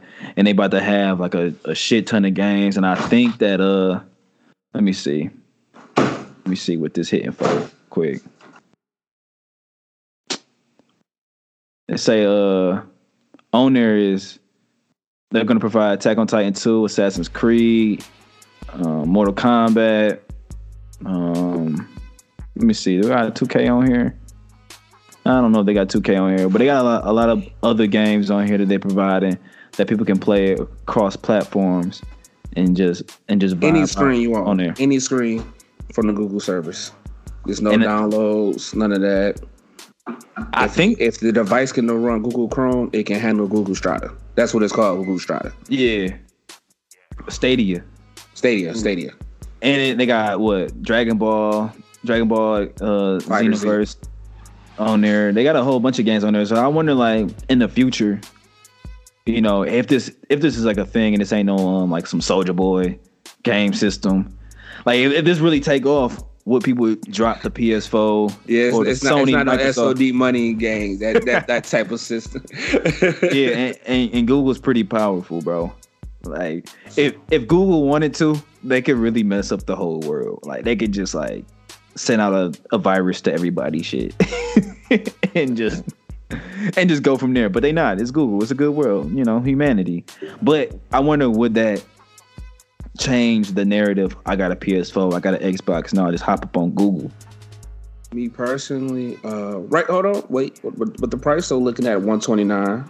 That's not bad. That's not bad. Comes with the controller, with the Chromecast Ultra, 3 months of the Pro. It comes with Destiny 2, and it comes with the stand and the Buddy Pass. I don't know what the rest of that shit mean, but it comes with it for only $129. That's not bad when you're just streaming a game from anywhere. But exactly. As for me, it's probably gonna be like a lot of new school that's gonna be with it, but for me, I'm gonna be an old head with it. I want to still continue with the PS4. I need a console. Like I never really got into PC gaming because it's like it's not a controller. I don't want to click on the keyboard. I need a console. I need a controller. I need a hard drive. I need the memory disc, all that stuff. You know, the disc going into the drive. It's just pretty old school with everything. So hopefully, you trying to on your cartridge, bro? Yeah, you know what I'm saying? Like, you know, wiping out the disc, the little disc gets scratched up, you know, putting it back in the PS4, you know, everything gonna be good. But I feel like because the PS5 is dropping next Christmas. It hasn't been confirmed yet, but I know it's coming. Looks like the Xbox Scarlet is dropping next year also. Yeah. So basically about to be in a new of the Gaming Wars. That's what I'm gonna call it, the Gaming Wars. Wars. We got the Xbox 5 coming. I mean, not the Xbox 5, the Xbox Scarlet, the PS5, and we got Google. What's it called again? Google Stadia. Stadium. I don't know. Stadia. We got that coming with the streaming and shit like that. Then Apple TV is trying to get into the mix with their Apple TV subscription for games and stuff that you can just play with mobile games off the TV. Which is lit because, you know, a lot of people play mobile games, and mobile games make a ton of fucking money for no fucking reason. Which that's something I don't get either, because I don't want to just play games on my phone. Like, right. I'm just really old school. So I'm really biased to it. Like, you know, there is an audience for it. For just streaming, there's an audience just for mobile games, clearly, because they make a lot of money. But like for like the hardcore fans that just want a console, PC, just a gaming, I feel like Google shit is gonna really bypass. But eventually, everyone is gonna be to the streaming, because that's what we're going. I feel you on that.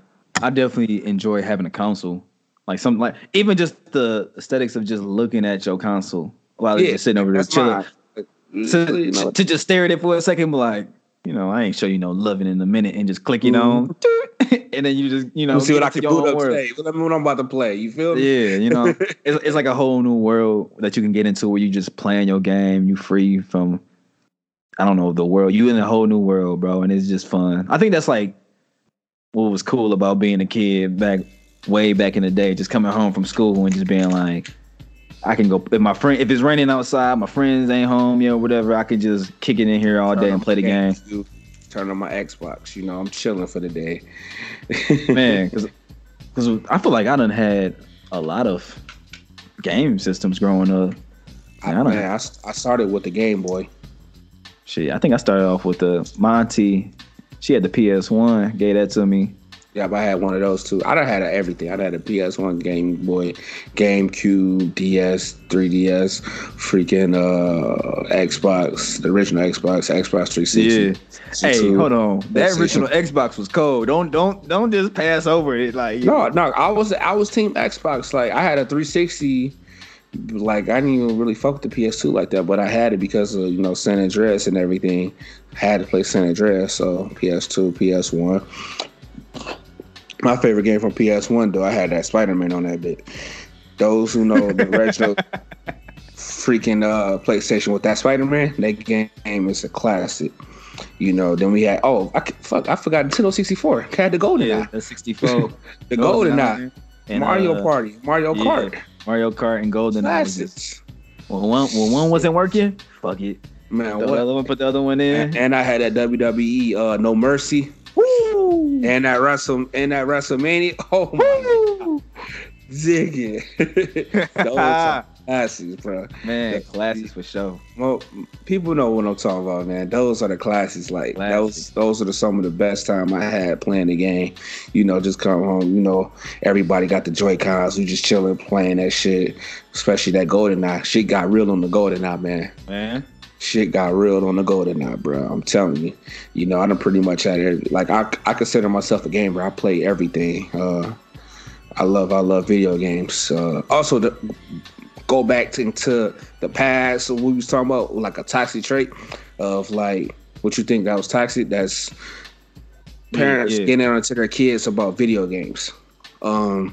Shoot, let your kid game. If your kid want a game, let them game. It's a kid that just won $3 million from a Fortnite tournament. Taxes took over half of that, but that's still 1.4 million on them. Just for playing Fortnite. Just from playing Fortnite. That's crazy. Because like I think a lot of people didn't really look at gaming as something you can like make money off of. And then like when YouTube it's taking off. It's taking off YouTube now. People are streaming. Twitch. Shout out to Grant. Shout out to G Bird on YouTube. Go watch his subscriber list is going crazy. He getting them donations. He based on him have to pay for his games because he got a base. I'm about to start asking Grant to ask for people to buy my games. I'm not. Man, what? Me too. Like Grant be having a love on this shit, man. Like, man. Go to G Bird YouTube channel. Check out his streams, man. Grant's a great guy, and you're gonna have a good time on his streams. But the number one streamer out there is Ninja, of course, because he played Fortnite. Woo, and Ninja Code. And he bought in, bro. How much? You want to know how much money he made? How much money he made just for streaming? How much? I don't know the exact number, but I know it's like over like 20 million. I know that the highest streamer on YouTube is actually a little boy, Ryan's Toy Reviews. Okay. Toy reviews. All he does is play with toys. Instantly, he gets like 6 million views. And kids watch shit. He's watching up all day. When I was at CMU, I used to, I had took a class. It wasn't even a class. It was like an extra credit type deal for like learning applied behavioral analysis at a center for children with autism. And, you know, anyone who's familiar with ABA methods and stuff like that, it's all about reinforcement and positive reinforcement, negative reinforcement to improve or decrease behaviors. And some of the things we did was give positive reinforcement for children who, you know, did target behaviors well. We'll give them the iPad and they can watch whatever on YouTube. I had a kid who watched Ryan's Toy Reviews like it was fucking religion. Like it was just it was like Ryan Toys Review all the time. And I'm sitting there at first I'm like, I don't want to watch this. But then I started watching, I'm like, bro, this kind of entertaining. Yeah. like it's like how when people be on there eating them crab legs, so I'm there, you know, smacking and shit. Like I be like, bro, how do people sit here and actually watch people eat food? That I actually sat down and watched. I was like, that shit looks disgusting, but them food look good as hell, and that shit making me hungry. So no wonder how people be getting so many damn views on this shit. Like, hey, shout out to the creators, man. The creators gonna create. Shout out to us. We out here creating, you know, with the podcast. Shout out to the motherfucking Quan with his blog. Colored Boys Gratitude. Check it out, man. We dropping blogs like we dropping flies, man. I just try to kill a fly. Man. Shout out to the fucking creators, man. You know, like that's just one thing I just love about being, you know, in our generation now. It's like what you want to do, or you can put your mind to anything you can create, and you got a network that you can build. You got a network that you can create, and you got to just go out there and get it. It takes a hard work and dedication to get to it. And at the end of the day, if you want it, you can go get it. Facts. And in the book, Think and Grow Rich, I finished that, by the way, listeners. I remember when we started this podcast off, I wasn't done with it yet. But in there, one of the tips was given by Napoleon Hill was that if you got an idea, you got a dream or something you want to do, start now. Don't wait. Don't procrastinate. Start now. If you don't have the money, the tools, the resources, start now. They will come. Eventually, they will all line up and you will figure it out along the way. The best way to learn is to do, you know? And if you fail, That's okay. Too many people these days are worrying about failing and They falling scared of flat on their failure. face. They scared Bro, of failure. fall on your face, bro. Learn. Let life teach you some shit. Hit that ground head on, man. Man, let life teach you some shit. You gotta let that shit humble you. Man, So you can persevere and get through that shit. because that's the best way to warrior. That's the best way to live life, man. Don't sit here waiting for the blueprint, because it ain't gonna come, bro. There ain't no blueprint. And if there's a blueprint made, you too late, bro. Because there's already something else going. It's updated. It's updated, and we done moved on. The world has moved on. So start. You make the blueprint for somebody. You push that narrative. You push that dream, that drive, and just go, man. Shit, straight up. That's what we doing. That's what we doing right here with our podcast. We just creating. This is on our own time. You know, Hey. we spending our own money with the equipment. We can't spending this old time with the editing. But we getting out there, we just creating, we just doing it now. It's something that we feel like we can be influenced to the market, even now, even later, probably for a while. Shit, but we gonna do it. Hey, live your life and do what you want to do, man. That's the best thing about living in today's world, especially in America, man. You look over in other countries, they're in situations where their government will turn off the internet and say, fuck y'all, no one's gonna know what's happening over here. We don't have that problem over here. Or you only can have one kid.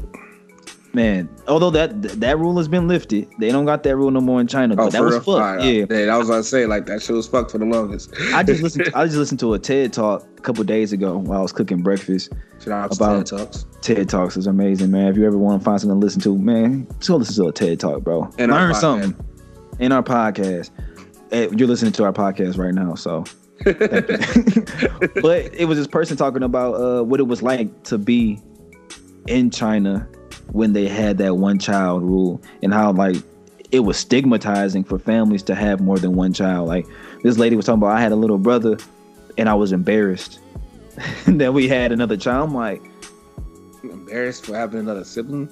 That's wild. That is wild, and we don't have that problem over here. And that's crazy. We have our problems. Don't get it wrong. We have a whole lot of problems over here, especially as black people. We talked about some problems in this podcast for sure, but like it's not all bad. Like we definitely have grown as a nation, but we still in the same place as a nation. If you get what I mean, right? Like we at a different time now, but we only can continue to grow from here on out. Bro, I'm in the fucking South right now. And the other day I was just sitting there walking like, bro, I'm so thankful that I can speak against our government without getting killed, that I can disagree with somebody without getting killed. I can disagree with the popular opinion without being like silenced. Yeah. You know, and there are some people here that get silenced. Like you look at Farrakhan, who was silenced over Facebook, and others who have been silenced throughout history, you know, just from like posting things on different social media networks and stuff like that, which is now has transformed into like today's world version of a news outlet. But I was just thankful that I could disagree with somebody for real. Like I can walk up and they can disagree with me, and I can go home and they can go home and we can just work our disagreements out. Although some people don't go to that. Some people, you know, can die over a disagreement, but I'm thankful I have the right to live over. Or they get into Twitter wars. Yeah, I can right now create a fake Twitter account. Troll the hell out of people. And troll whoever I want to, and I have that right. I'm not gonna do it because I got a life, but I'm thankful for that right. You know what I'm saying? So I don't know. I'm thankful for that because you got like, you know, people in India right now protesting. But they shut their internet off. Having these people out here just... I don't know what I would do, to be honest, if our internet... Without the internet? Bro, if our internet just shut off across this country, we will... I think all of us... I think we'd be fucked. Crazy. I think we would be crazy. Fucked. People need their Wi-Fi. The first thing people come to your house say, hey, nigga, what's the Wi-Fi code? Right. Like, I couldn't... Damn, bro. Can you say hi? Shit. Yeah, right. Can you say hi? Don't let my girl Wi-Fi log into your Wi-Fi when we pull up in there, because now I gotta ask questions. wait, hold on. how you auto join this Wi-Fi? Right. How you get the password before me? Before me, hold on. What's going on here? What's going on here? Hey, something we didn't talk about last time. What was going on with Marvel? Oh man, shit, Marvel, man. They announced Phase 4. The biggest announcement for me was they coming out with a Blade. Straight up. They coming out with a fucking Blade. And my man's that played Cottonmouth on the great Netflix series of Luke Cage.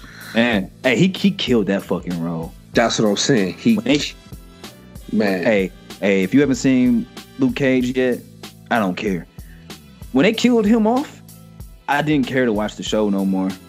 Like I watched it, like finished the season. I watched a little bit more. Now I was like, all right, I'm not gonna continue. Yeah, but when he was on there, that show was bumping.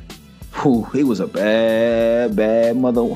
Shut your mouth. I don't think I'm pronouncing his first name right, but it's like Marshala Ali. Yeah, I probably butchered that shit, but that's his name. Yeah, you feel me? Like, that's gonna be the next play. Like, shout out to Wesley Snipes' show support of it. He came at Marvel after his Oscar nomination. Actually, after he won an Oscar for Moonlight. Moonlight, another great movie that I've watched. Hey, you gotta check your sexuality when you watch that movie, but it's a great movie. It's a great story and everything. Still haven't seen Moonlight yet. It's still on my list to see. Definitely check out Moonlight. It's a great movie. And also, they announced like a bunch of different shit. They announced like what we was talking about in the past about the Loki and the WandaVision and the how they're all coming to Disney Plus. They announced they didn't announce Black Panther 2 or anything like that, Captain Marvel 2, but they announced like the Inhumans. Angelina Jolie is going to be in there. But the two main points I got from there, from three main points, was the WandaVision, the Loki, the Hawkeye. Also, I can't wait for the Falcon and the Winter Soldier. That's going to be a great show, because the Falcon and the Winter Soldier, they show great chemistry, especially in the Flash movies, with them arguing, especially with that fight scene with Spider-Man. That's almost like the funniest commentary between them two. I was very excited about those, all those shows and everything. But also they announced the Thor: Love and Thunder, but Natalie Portman being Thor. I don't know how I feel about Portman being the female Thor. It's not. I'm not being feminist now. Don't get me wrong. If it was not, they would have gave it to Tessa Thompson, the Valkyrie, as being a Thor. That's who I thought was gonna get it. Yeah, I would have been okay with that. But it's like Natalie Portman, with her acting and just her in general. It's just like, I'm gonna have to wait to see where it goes with the Thor: Love and Thunder, man. Like, how you feel about that, man? I thought it was gonna be Tessa Thompson. I really didn't care who was gonna get it. I just knew that. I hope that it's gonna be good. But I thought Tessa Thompson was for sure the right fit for it. Exactly. She's familiar with the Marvel audience and MCU, and she's done well so far. And I don't think if it's not broke, don't fix it. It's not broken. It looked like Thor passed it on to her. That's what I thought too. Like, after the end game, I was like, okay, this her shit now. Like, right. Now it's kind of like, the message we got. Like, now it's like, okay, now I gotta tell us another story of how the fuck she about to become Thor. Yeah, she was in the first two Thor movies, but it was like her character was just like, Wasn't she just like the girlfriend? Just get this Hillman bit out of here. Get this Hillman chick up out of here. You feel me? So what? Thor about to pull up on her and we don't even know. We don't even know, man. Like, we don't even know. We just gotta wait and see like how they progress the storyline and everything, especially with the Phase 4 coming up. Blade's not coming out till Phase 5. Phase 5 is going to have Black Panther 2. Can't wait to see what they do with that. Guardians of the Galaxy 3, Captain Marvel 2. Hopefully they introduce Fantastic Four. Hopefully they introduce the X-Men. Can we be real about Black Panther real quick? Go ahead. Great movie, fun times, good for the culture. But as a Marvel fan, I was hoping that they had another villain, maybe, on top of Killmonger. Mm-hmm. So I feel like that was not a really good villain. like people just hyped it up because it was Michael B. Jordan and it was black excellence. Like, I get it, I understand. But as a person who likes watching superhero movies and shows and films, villains and multiple storylines to it. Yeah, I need more villains. I need a. It was supposed to be Claw, but Michael B. Jordan killed that nigga. Yeah, like I need a villain who's about to like really like be on some outlandish shit. Killmonger was not on no real outlandish shit for real. I know there's a crowd of people.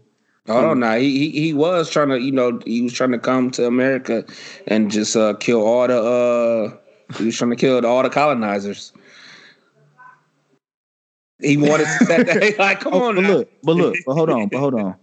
That ain't had nothing to do with what was going on in Wakanda though. He just came in there and took the throne that was rightfully his. But you can't say wasn't a great villain though. Is this your king? I'm not saying he wasn't not a great villain. He was a good villain, but I wanted like the Joker. Like all right. So you can't compare a masterpiece in Heath Ledger to no. All right, hold on. I'm not going to do it just to Heath Ledger. So I'm going to say The Dark Knight, right? How we had Two-Face and the Joker. Okay. I see what you're saying now. Feel me? Both of them. Okay, I get you. And that's what Black Panther could have like built up with the Claw. You know what I'm saying? Like you just said it already. You took the words out of my mouth that we could have seen something like really go down in this film. But I feel like we was robbed. They kept it safe. Yeah, they kept it real safe. They should have though, because like it's the first movie. It's the first time. Well, not the actual first. It's the first Marvel movie with a black lead and black cast, black director, and everything. So they just played it safe, basic storyline. It really resembled The Lion King a lot. It was just a great movie, great impact. It did everything for the culture. But Black Panther 2, they need to take the strings off and just let that motherfucker rip. Yeah. They need to let like all creativity just flood and flow. Like I hope Marvel isn't just gonna look at Black Panther and be like, we're gonna get money off of this because ultimately it's about making money. We're gonna make a lot of money in box office because black people just gonna support. Period. So it don't matter what you gonna give them, they gonna love it because it's black. Don't do that to us, please don't.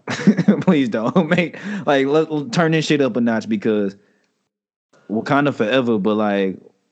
I'm not gonna pull up to Wakanda no more if Wakanda dry as fuck. I'm just gonna say that. I'm sick of you dissing my man's Killmonger, man. I ain't dissing Killmonger. Like I fuck with him, but I honestly I get your point now. You're saying like you need to be another village except for just him. But like they was just I think they was trying to include Claw into everything with that, but it was just like Claw. You just knew he wasn't a factor, especially when Killmonger killed him and shit. It was just like they could have made Claw a lot crazier. Yeah, which he was crazy though to begin with. He was, but I've seen plenty of movies where somebody shoots people and drive away from a robbery. You know? It's nothing. Yeah, like I need to see lives, like millions of lives on the line. And I need this hero to save them. I need them to like I need it. That's what I need. I need a do or die moment. Like the last Spider-Man. Dude, that was fucking do or die. Shoot, Black Panther had me like shit. Should I root for this nigga T'Challa or should I root for Killmonger? That's what I think it reeled the audience in with that a lot because it was just like Killmonger's like, you crazy, but you right, my nigga. Like, hold on now. You kind of right. But I feel like that was something only black audience could relate to, for real. Yeah, which is key to why they put it in there, because it was just like, damn. But right. I don't want Black Panther just to be like I wanted to be for us. Yeah, I wanted to be like a universal. I don't want it to limit itself. And and I felt like the first movie did majority. Because it was just like this, like that. Now it's just like be black, be who we are, be us, stay true to us, but just expand the horizon, expand the story. Yeah, and that's what they do with the second one. Right, and only what was that? Nothing really was at risk. Like you said, I could have cheered for Killmonger or T'Challa and not have been wrong.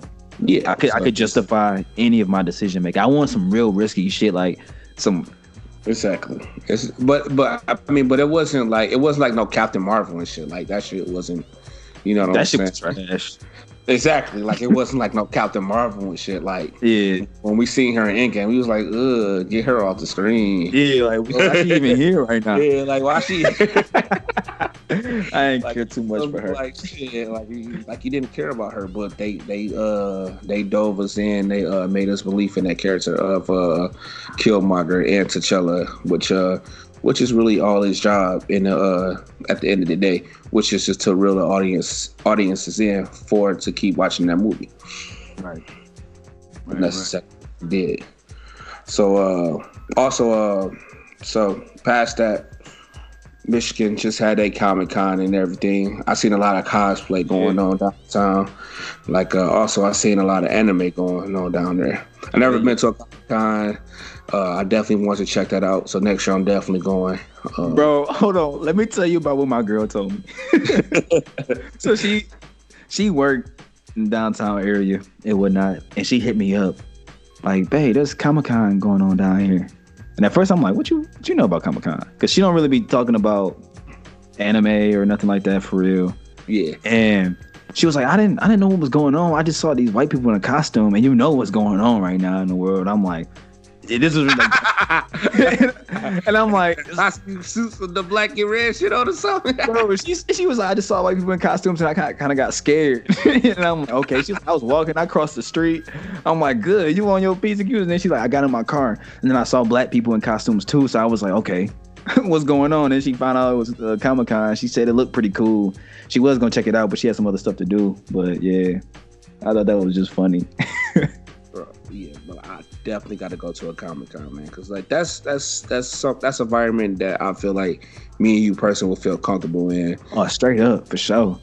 Yeah, you know, the cosplay is fucking marvelous. Like people go to the extremes with that shit. Yeah, like that shit, they be looking like the character that they're trying to depict, which is amazing. Right, and like, you know, people who have been involved with these series and shows and movies and films or animes show up. Yeah, like real life celebrities there. Like they just be chilling up in there and like kicking it, you know. Again, they be signing their autographs, you know, talking to them and shit like that, which is great. You know, also I came across an article that said like basically we need to give Toonami his props. We do. It has the influence of Adult Swim, of the popularity of anime in America.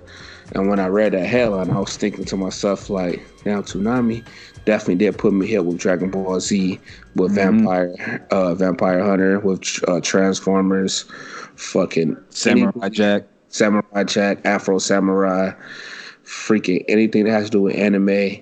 It was just like, oh shit, Toonami, you knew you had to stay up to watch that shit, or even came on through the day sometimes. Hey, soon as my man chilling in the spaceship came cop on the screen, it's like Toonami, it's my guy, it's time for Dragon Ball Z. You know, he used to be talking that shit. Yeah. And like Toonami influence has been definitely had a huge impact on American culture when it comes to anime, because with anime definitely is something that I've looked at, and it's definitely a big part of my life personally, because I love that shit. Yeah, anime dope, bro. Like I didn't really realize, you know, me growing up, I didn't understand the difference between cartoons and anime. I just thought it was all cartoons growing up. Either.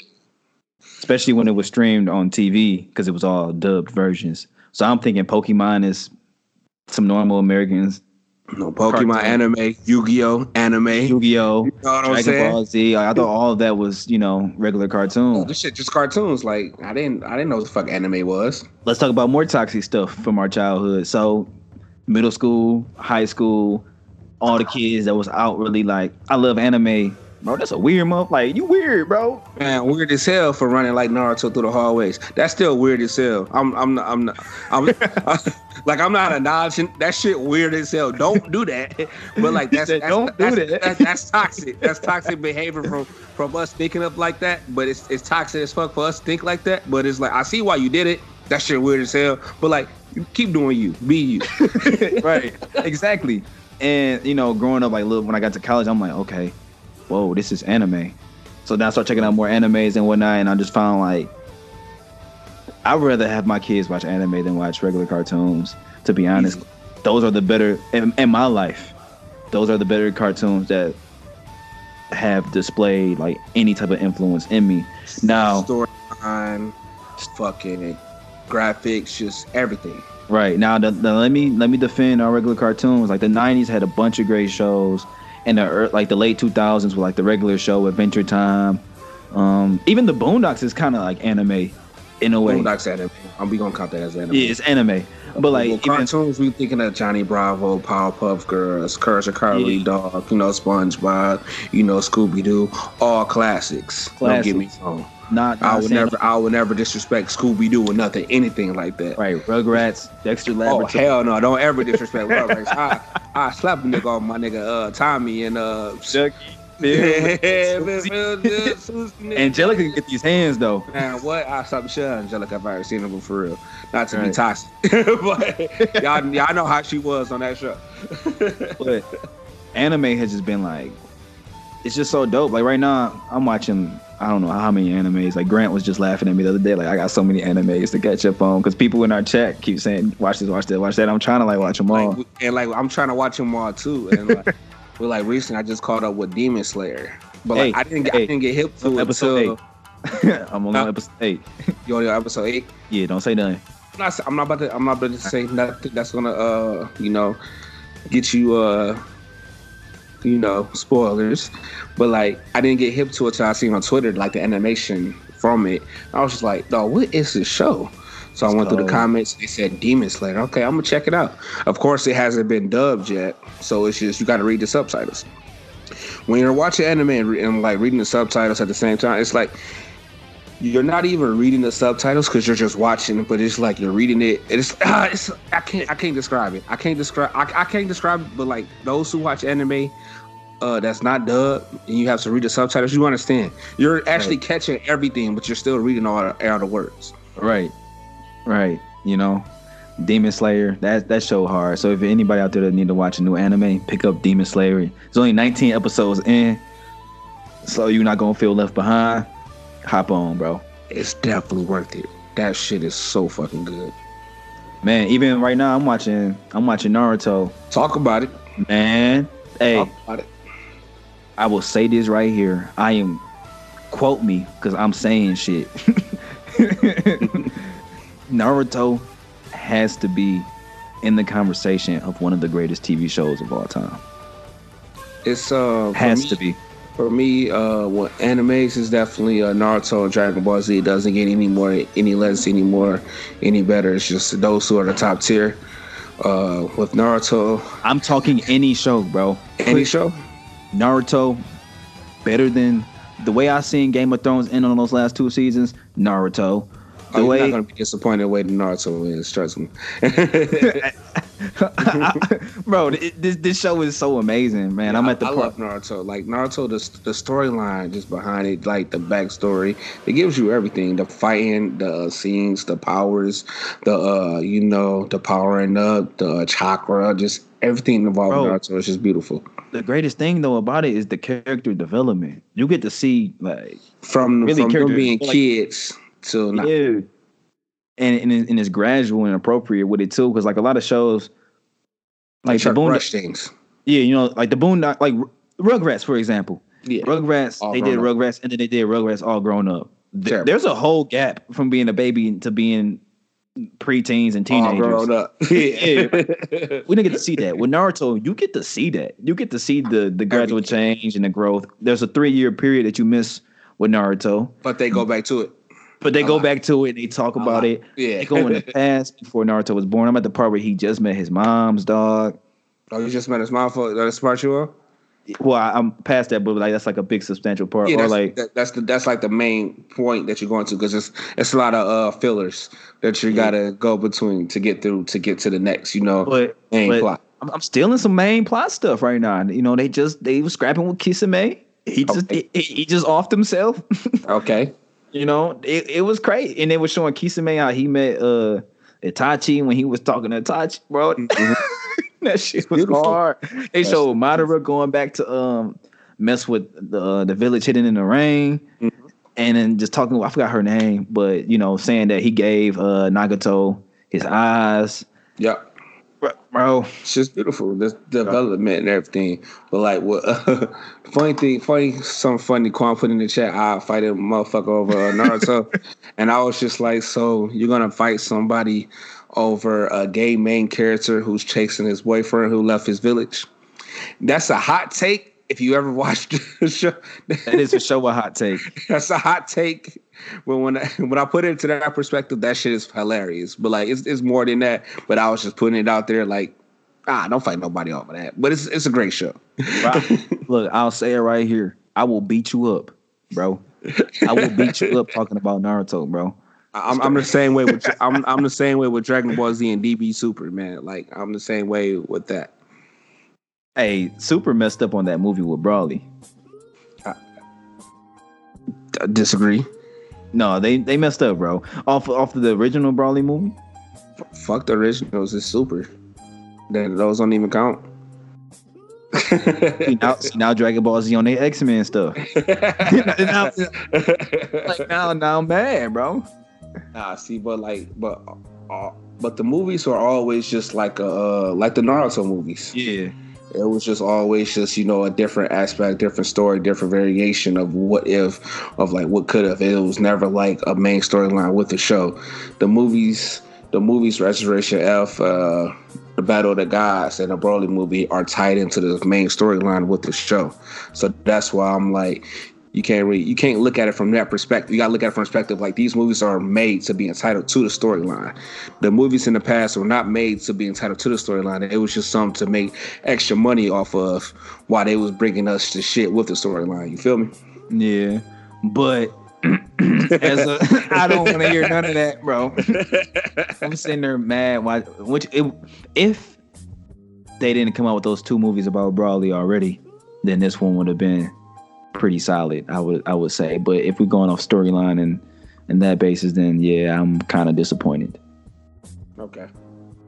But yeah, the movie was hype. Yeah, it's still a hype movie though. Like if you haven't seen any of them, like go ahead and watch it. You're gonna enjoy. You're gonna love it. But I would still say Naruto is that. Oh, Naruto is that for sure.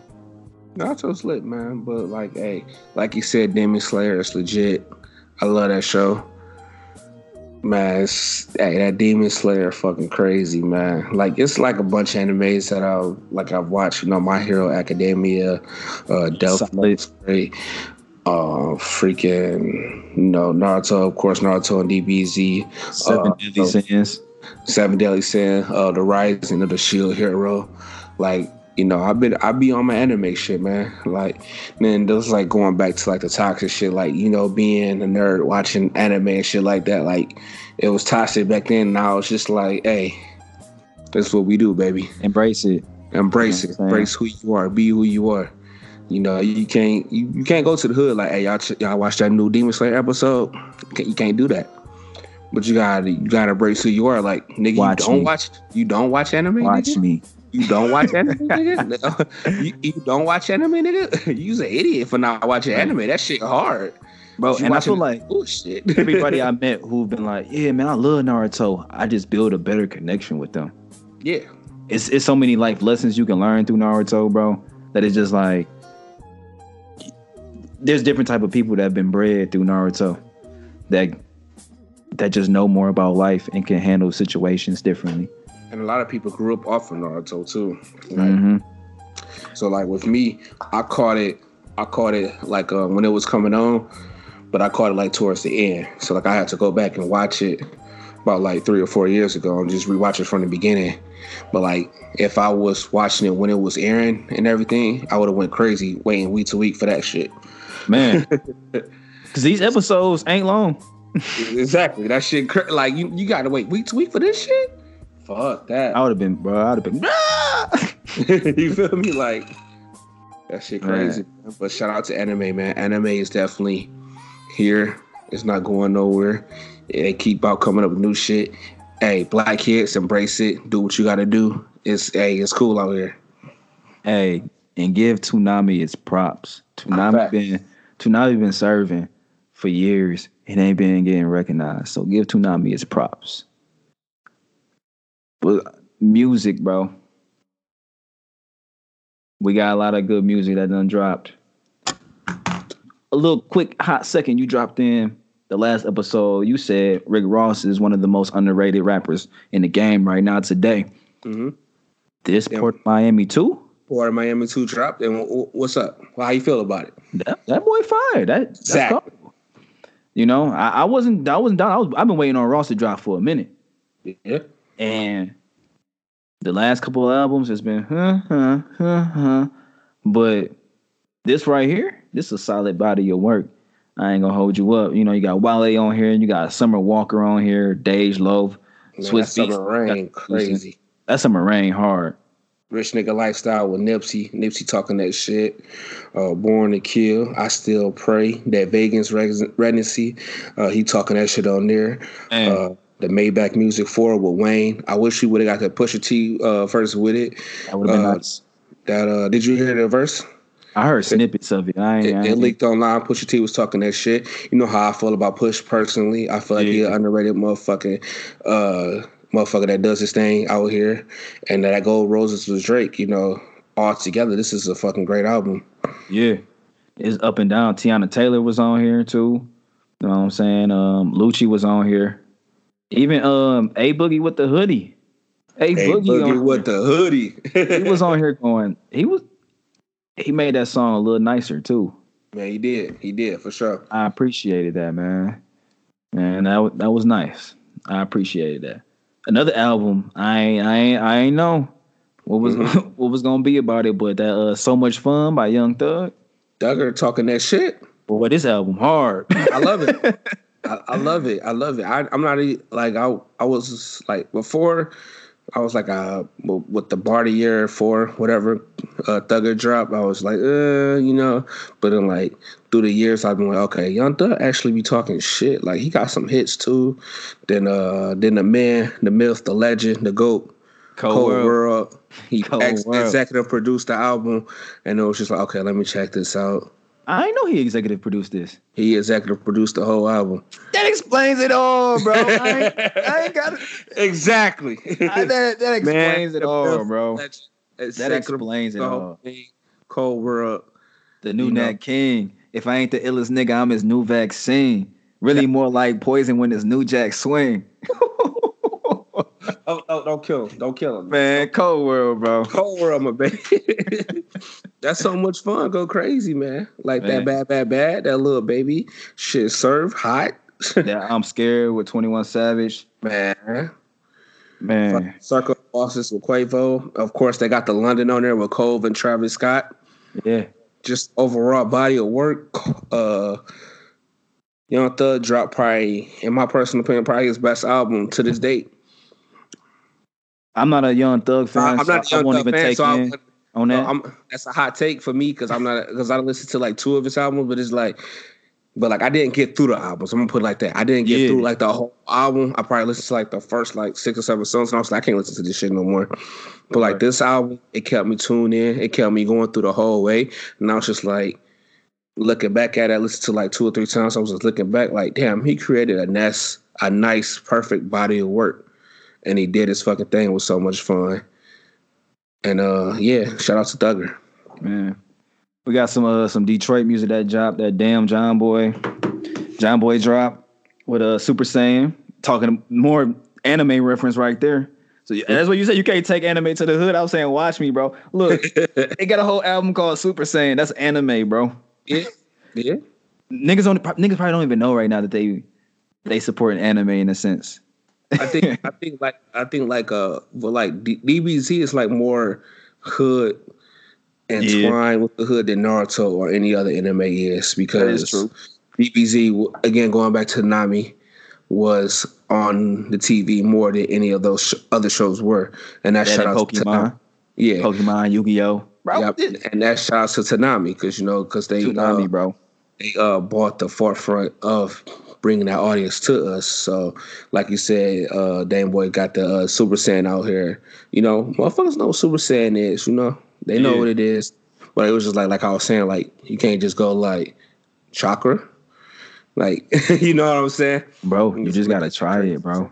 They look at you crazy as hell. You just gotta introduce people into it. Just spread it in. I be doing it here and there. Motherfuckers don't be hit. this album was straight. Like it wasn't like JR still got the one of the coldest albums to me right now. What about the Peasy shit? Talking about that Peasy? Yeah, it's like only 9 songs. Yeah, 9 songs. Like, that was straight. It's like 3 of the 9 songs I like, maybe 4. Yeah, I felt like that was like something for him to give to the people before he, served his 18 months. Man, free Peasy.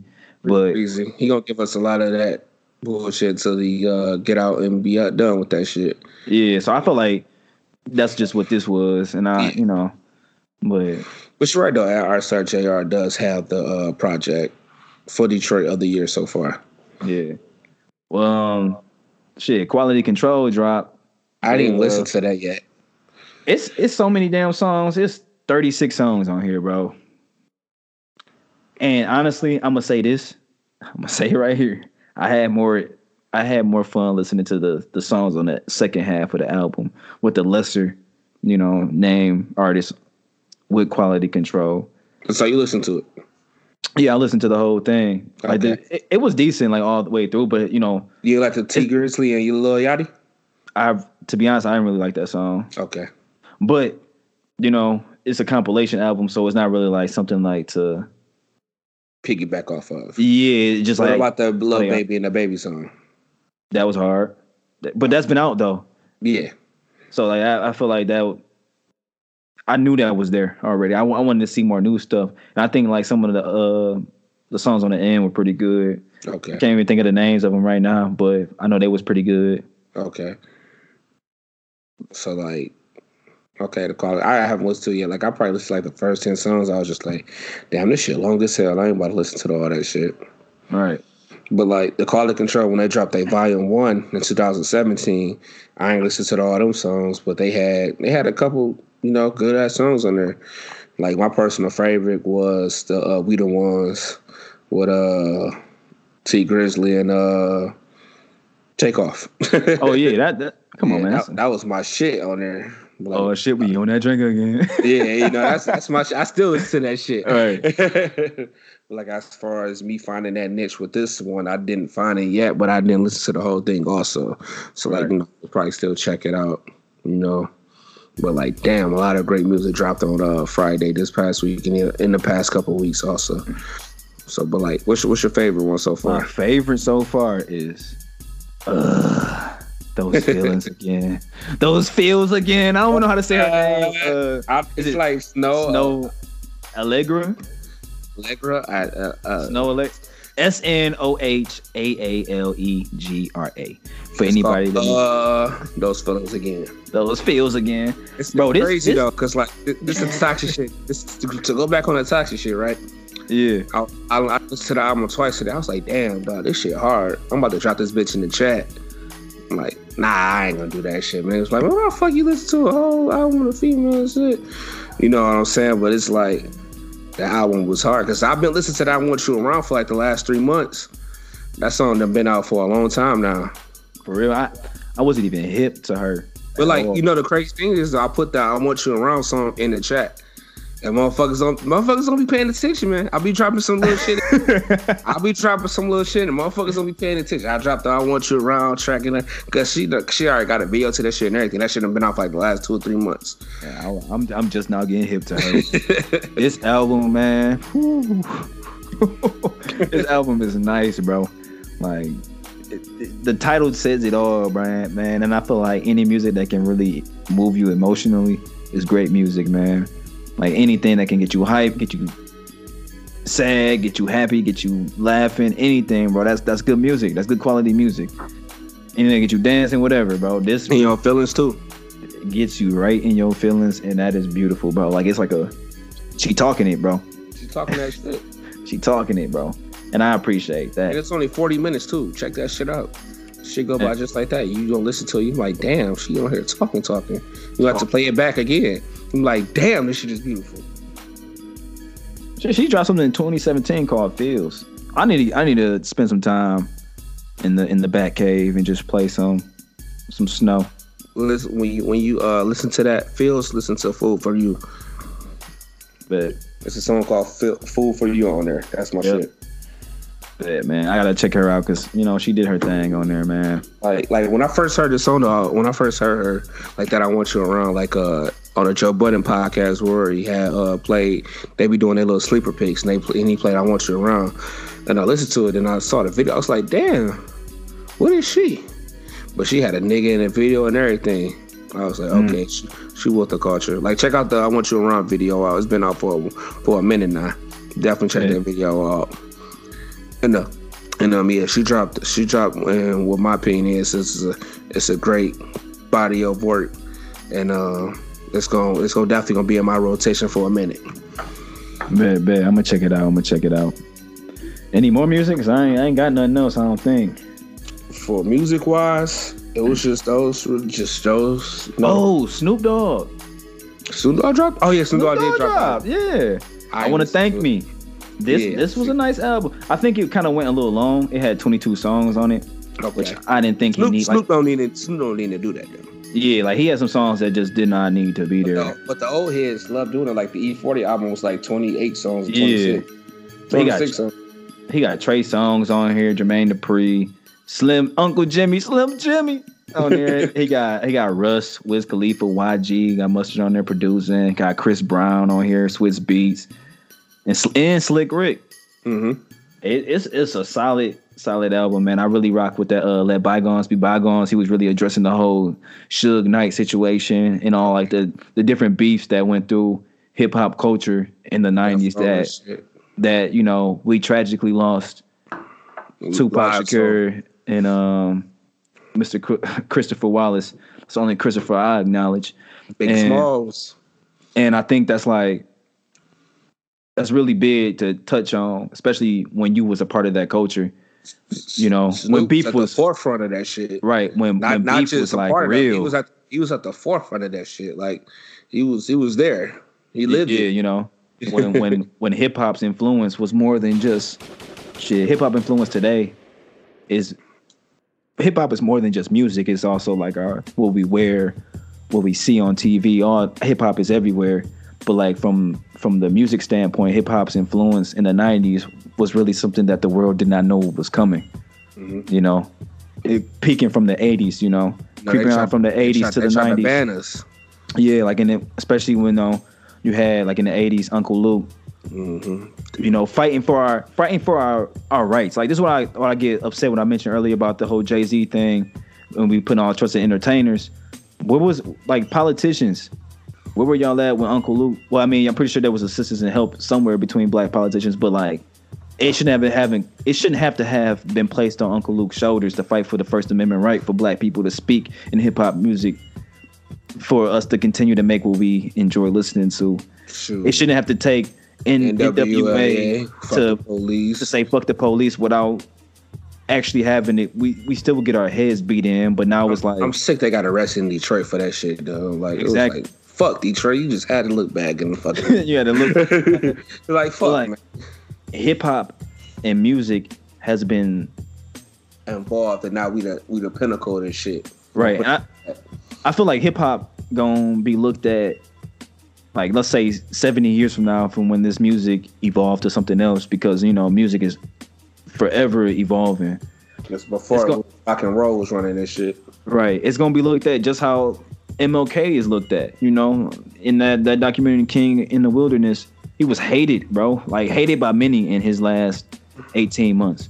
There was people who still loved him and still believed in his message and still rocked with MLK and was hard for him. But like now we have a whole day dedicated to MLK. But at the time, the president, he was the most dangerous man in America, listed as one of the most dangerous men in America. Which is crazy when he was all about peaceful. Well, all about peace, nonviolence. But now we praise him now. And then we look at hip hop. Hip hop has went through so much, bro, with trying to violate our First Amendment by trying to say that hip hop is dangerous for your children to listen to, that hip hop is all negative, it's all about money, hoes, bitches, jewelry, cars, and flash. It's not, bro. Hip hop is unique. It's very unique, and I think that people are slowly realizing that, but I think years to come, 60, 70 years later, we might have instead of the Rock and Roll Hall of Fame, we're gonna have the Hip Hop Hall of Fame or something like that, where hip hop is praised more, and there would be a lot more recognition to what is happening. You know, we see documentaries that come out, they finally breaking out of that whole Tupac, Biggie, who killed who, murdered documentaries. Now it's like, okay, let's look at the culture. Let's look at the influence outside of just Tupac and Biggie. Of that impact of everything just going through with it. Yeah. But years to come down the line, we're gonna be praising Uncle Snoop, bro. We're gonna be praising Dre, Jay-Z. You know, we're gonna be praising Cole, Drake, Kendrick, Big Sean, Wale, Meek. Meek. Like we're gonna be seeing how hip hop really was shaping the world. I forgot. I think it was it's in a book I've been reading, Black Detroit. Anybody written by Herb Boyd, anybody from the Detroit area, black, white, whoever, if you want to learn a little bit more about the culture of Detroit and really where all started from and how it evolved over time, pick up the book Black Detroit. It's pretty thick. It's a good read, but it really breaks down the history. You get to learn about who are these counties named after, some of these slave owners, what these streets are named after downtown after these slave owners, and some of the neighborhoods that people was popping off at that was really moving stuff, you know, like the Detroit River during the time where slavery was becoming abolished. And, you know, before the Civil War, you had a lot of people running away from slavery. There was jurisdiction in the U.S. and a little bit jurisdiction in Canada, but there was like, you know, slavery in Canada, and people was coming back to find the fugitive slaves. Black people was hanging out on the Detroit River because there was no jurisdiction, and people couldn't arrest you or take you back to a slave owner that was trying to claim you because you ain't have no papers to claim that you were free. Like, just knowing that history alone make me look at the Detroit River like, even though I already knew the Detroit River was a source. What it was, yeah, I already knew what it was. But like, just knowing like that significance right there, bro, made me take more pride in the city of Detroit. So just picking up the book Black Detroit, but Herb Boyd mentioned that the music of your city moves you. Like, it's the tempo of the people, and it keeps pushing and going forward. And I think that was just one of like the dopest analogies to just, yeah. And he was talking about Motown and how like all those people back then was living in the projects, and how the projects was like a different view of what it is today. How like the projects, you know, was a lot more crime, violence, drugs, all that stuff. Projects back then was like family. Everybody door was open. You go to the neighbor's crib, go eat some dinner with their people, come back home. Like it was good. It was all good before like the negative stuff came in. You can hear the all different type of groups singing in their homes and in the projects, auditioning, getting ready for their auditions, getting ready for the drop their shit. And it's like beautiful sounds, bro. Yeah, like they was in the hood, just living on the Motown on the West Side, just to, record. And that was beautiful. So I thought that was pretty cool. So anybody who's looking for a good read, man, pick up Black Detroit by Herb Boyd, man. That's a good read if you're in the Detroit area and you love your city like you say you do. Because a lot of people out here getting tatted Detroit, tatted this, but don't even know the history of Detroit. Don't even know where these street names come from and like what hoods they repping, that they killing over. Definitely don't understand the history of their hoods. Or like you fucking killing a nigga because you live on this side or that side or this street, but you don't know that this street is named after a slave owner. You seem like a fucking idiot. An idiot, bro. But like you got to don't die over the neighborhood that your mama ran. Hove. But like, hey, listen, you got to take the time and perseverance just to indulge in that type of environment, just to see a different outlook, just to get behind the concept of what was Detroit back then and what it is now. It's definitely, you gonna love the growth, man, especially if you love this city, dog. I swear, man, ain't nothing like Detroit, bro. It's nothing like it. I took advantage of it, or was like entitled to it, just being from Detroit and just being around the area. Just like, oh, this is just everyday life, man. I moved down here, and I'm like, bro, this is so different. This is different. There's some things that are a little better down here, and some things that are a little worse, but I just got to see the uniqueness of Detroit a little differently now that I've been moved out of the state. Like, not even just love coming home, though. You be like, damn, home, Detroit, my city. But yeah, so when we close, and you got any bitch fuck yous for over the 2 weeks? Because I don't think I got none, man. I've been real peaceful, man. Man, you've been peaceful for the last month, dog. I need you to get it together. We can't have this. We can't have this segment if you ain't gonna have no bitch fuck yous, man.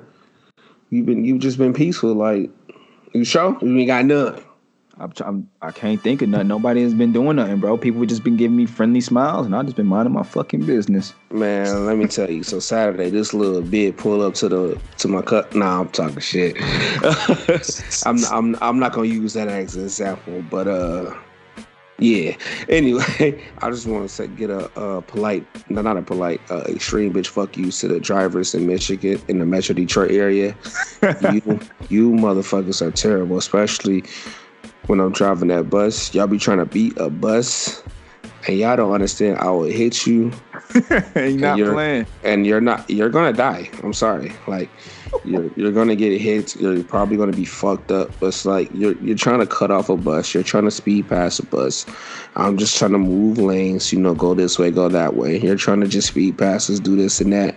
It's really not that necessary. Like, you're gonna beat the bus and get stopped at the next stoplight. Like, come on, be smart. We got to do better. We got to do better, people. And like me personally, if you see me behind the wheel, be aware I would hit your ass. I'm sorry. This is about it. Hold on. Matter of fact, today I'm pulling out. I see a car. Like, I pull out just a little bit, just to get a better view of my the street. This motherfucker beeping it. He beeped his horn like the whole way down.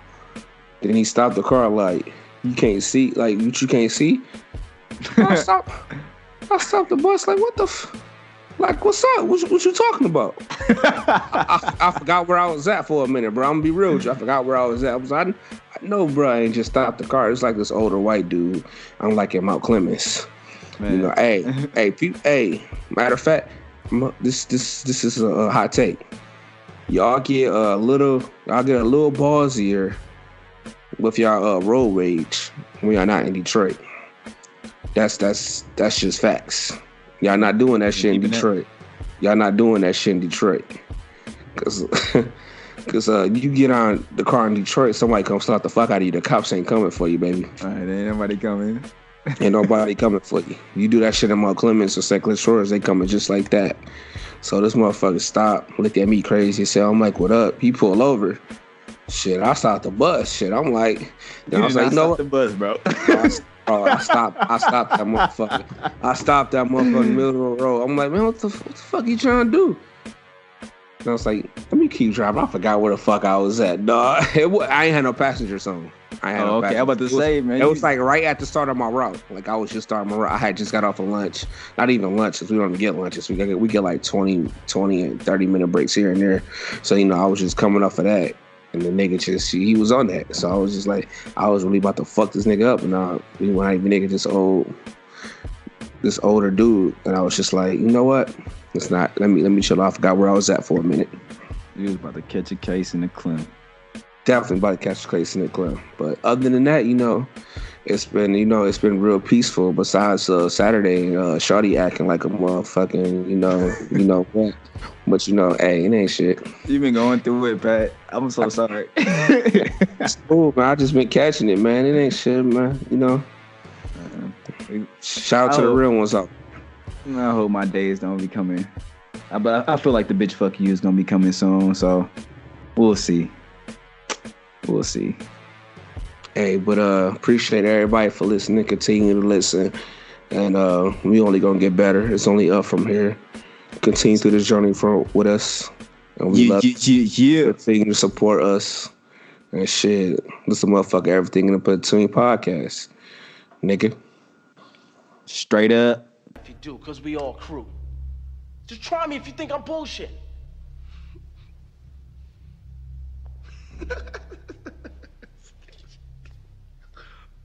Look at this. The brother finally decides to stand up like a man and throw down. Too bad Raheem had to die first, huh? It's over. Everything starts from now. We all go down unless we stay together. Ain't no one man above the crew. You know that shit. Crazy, man.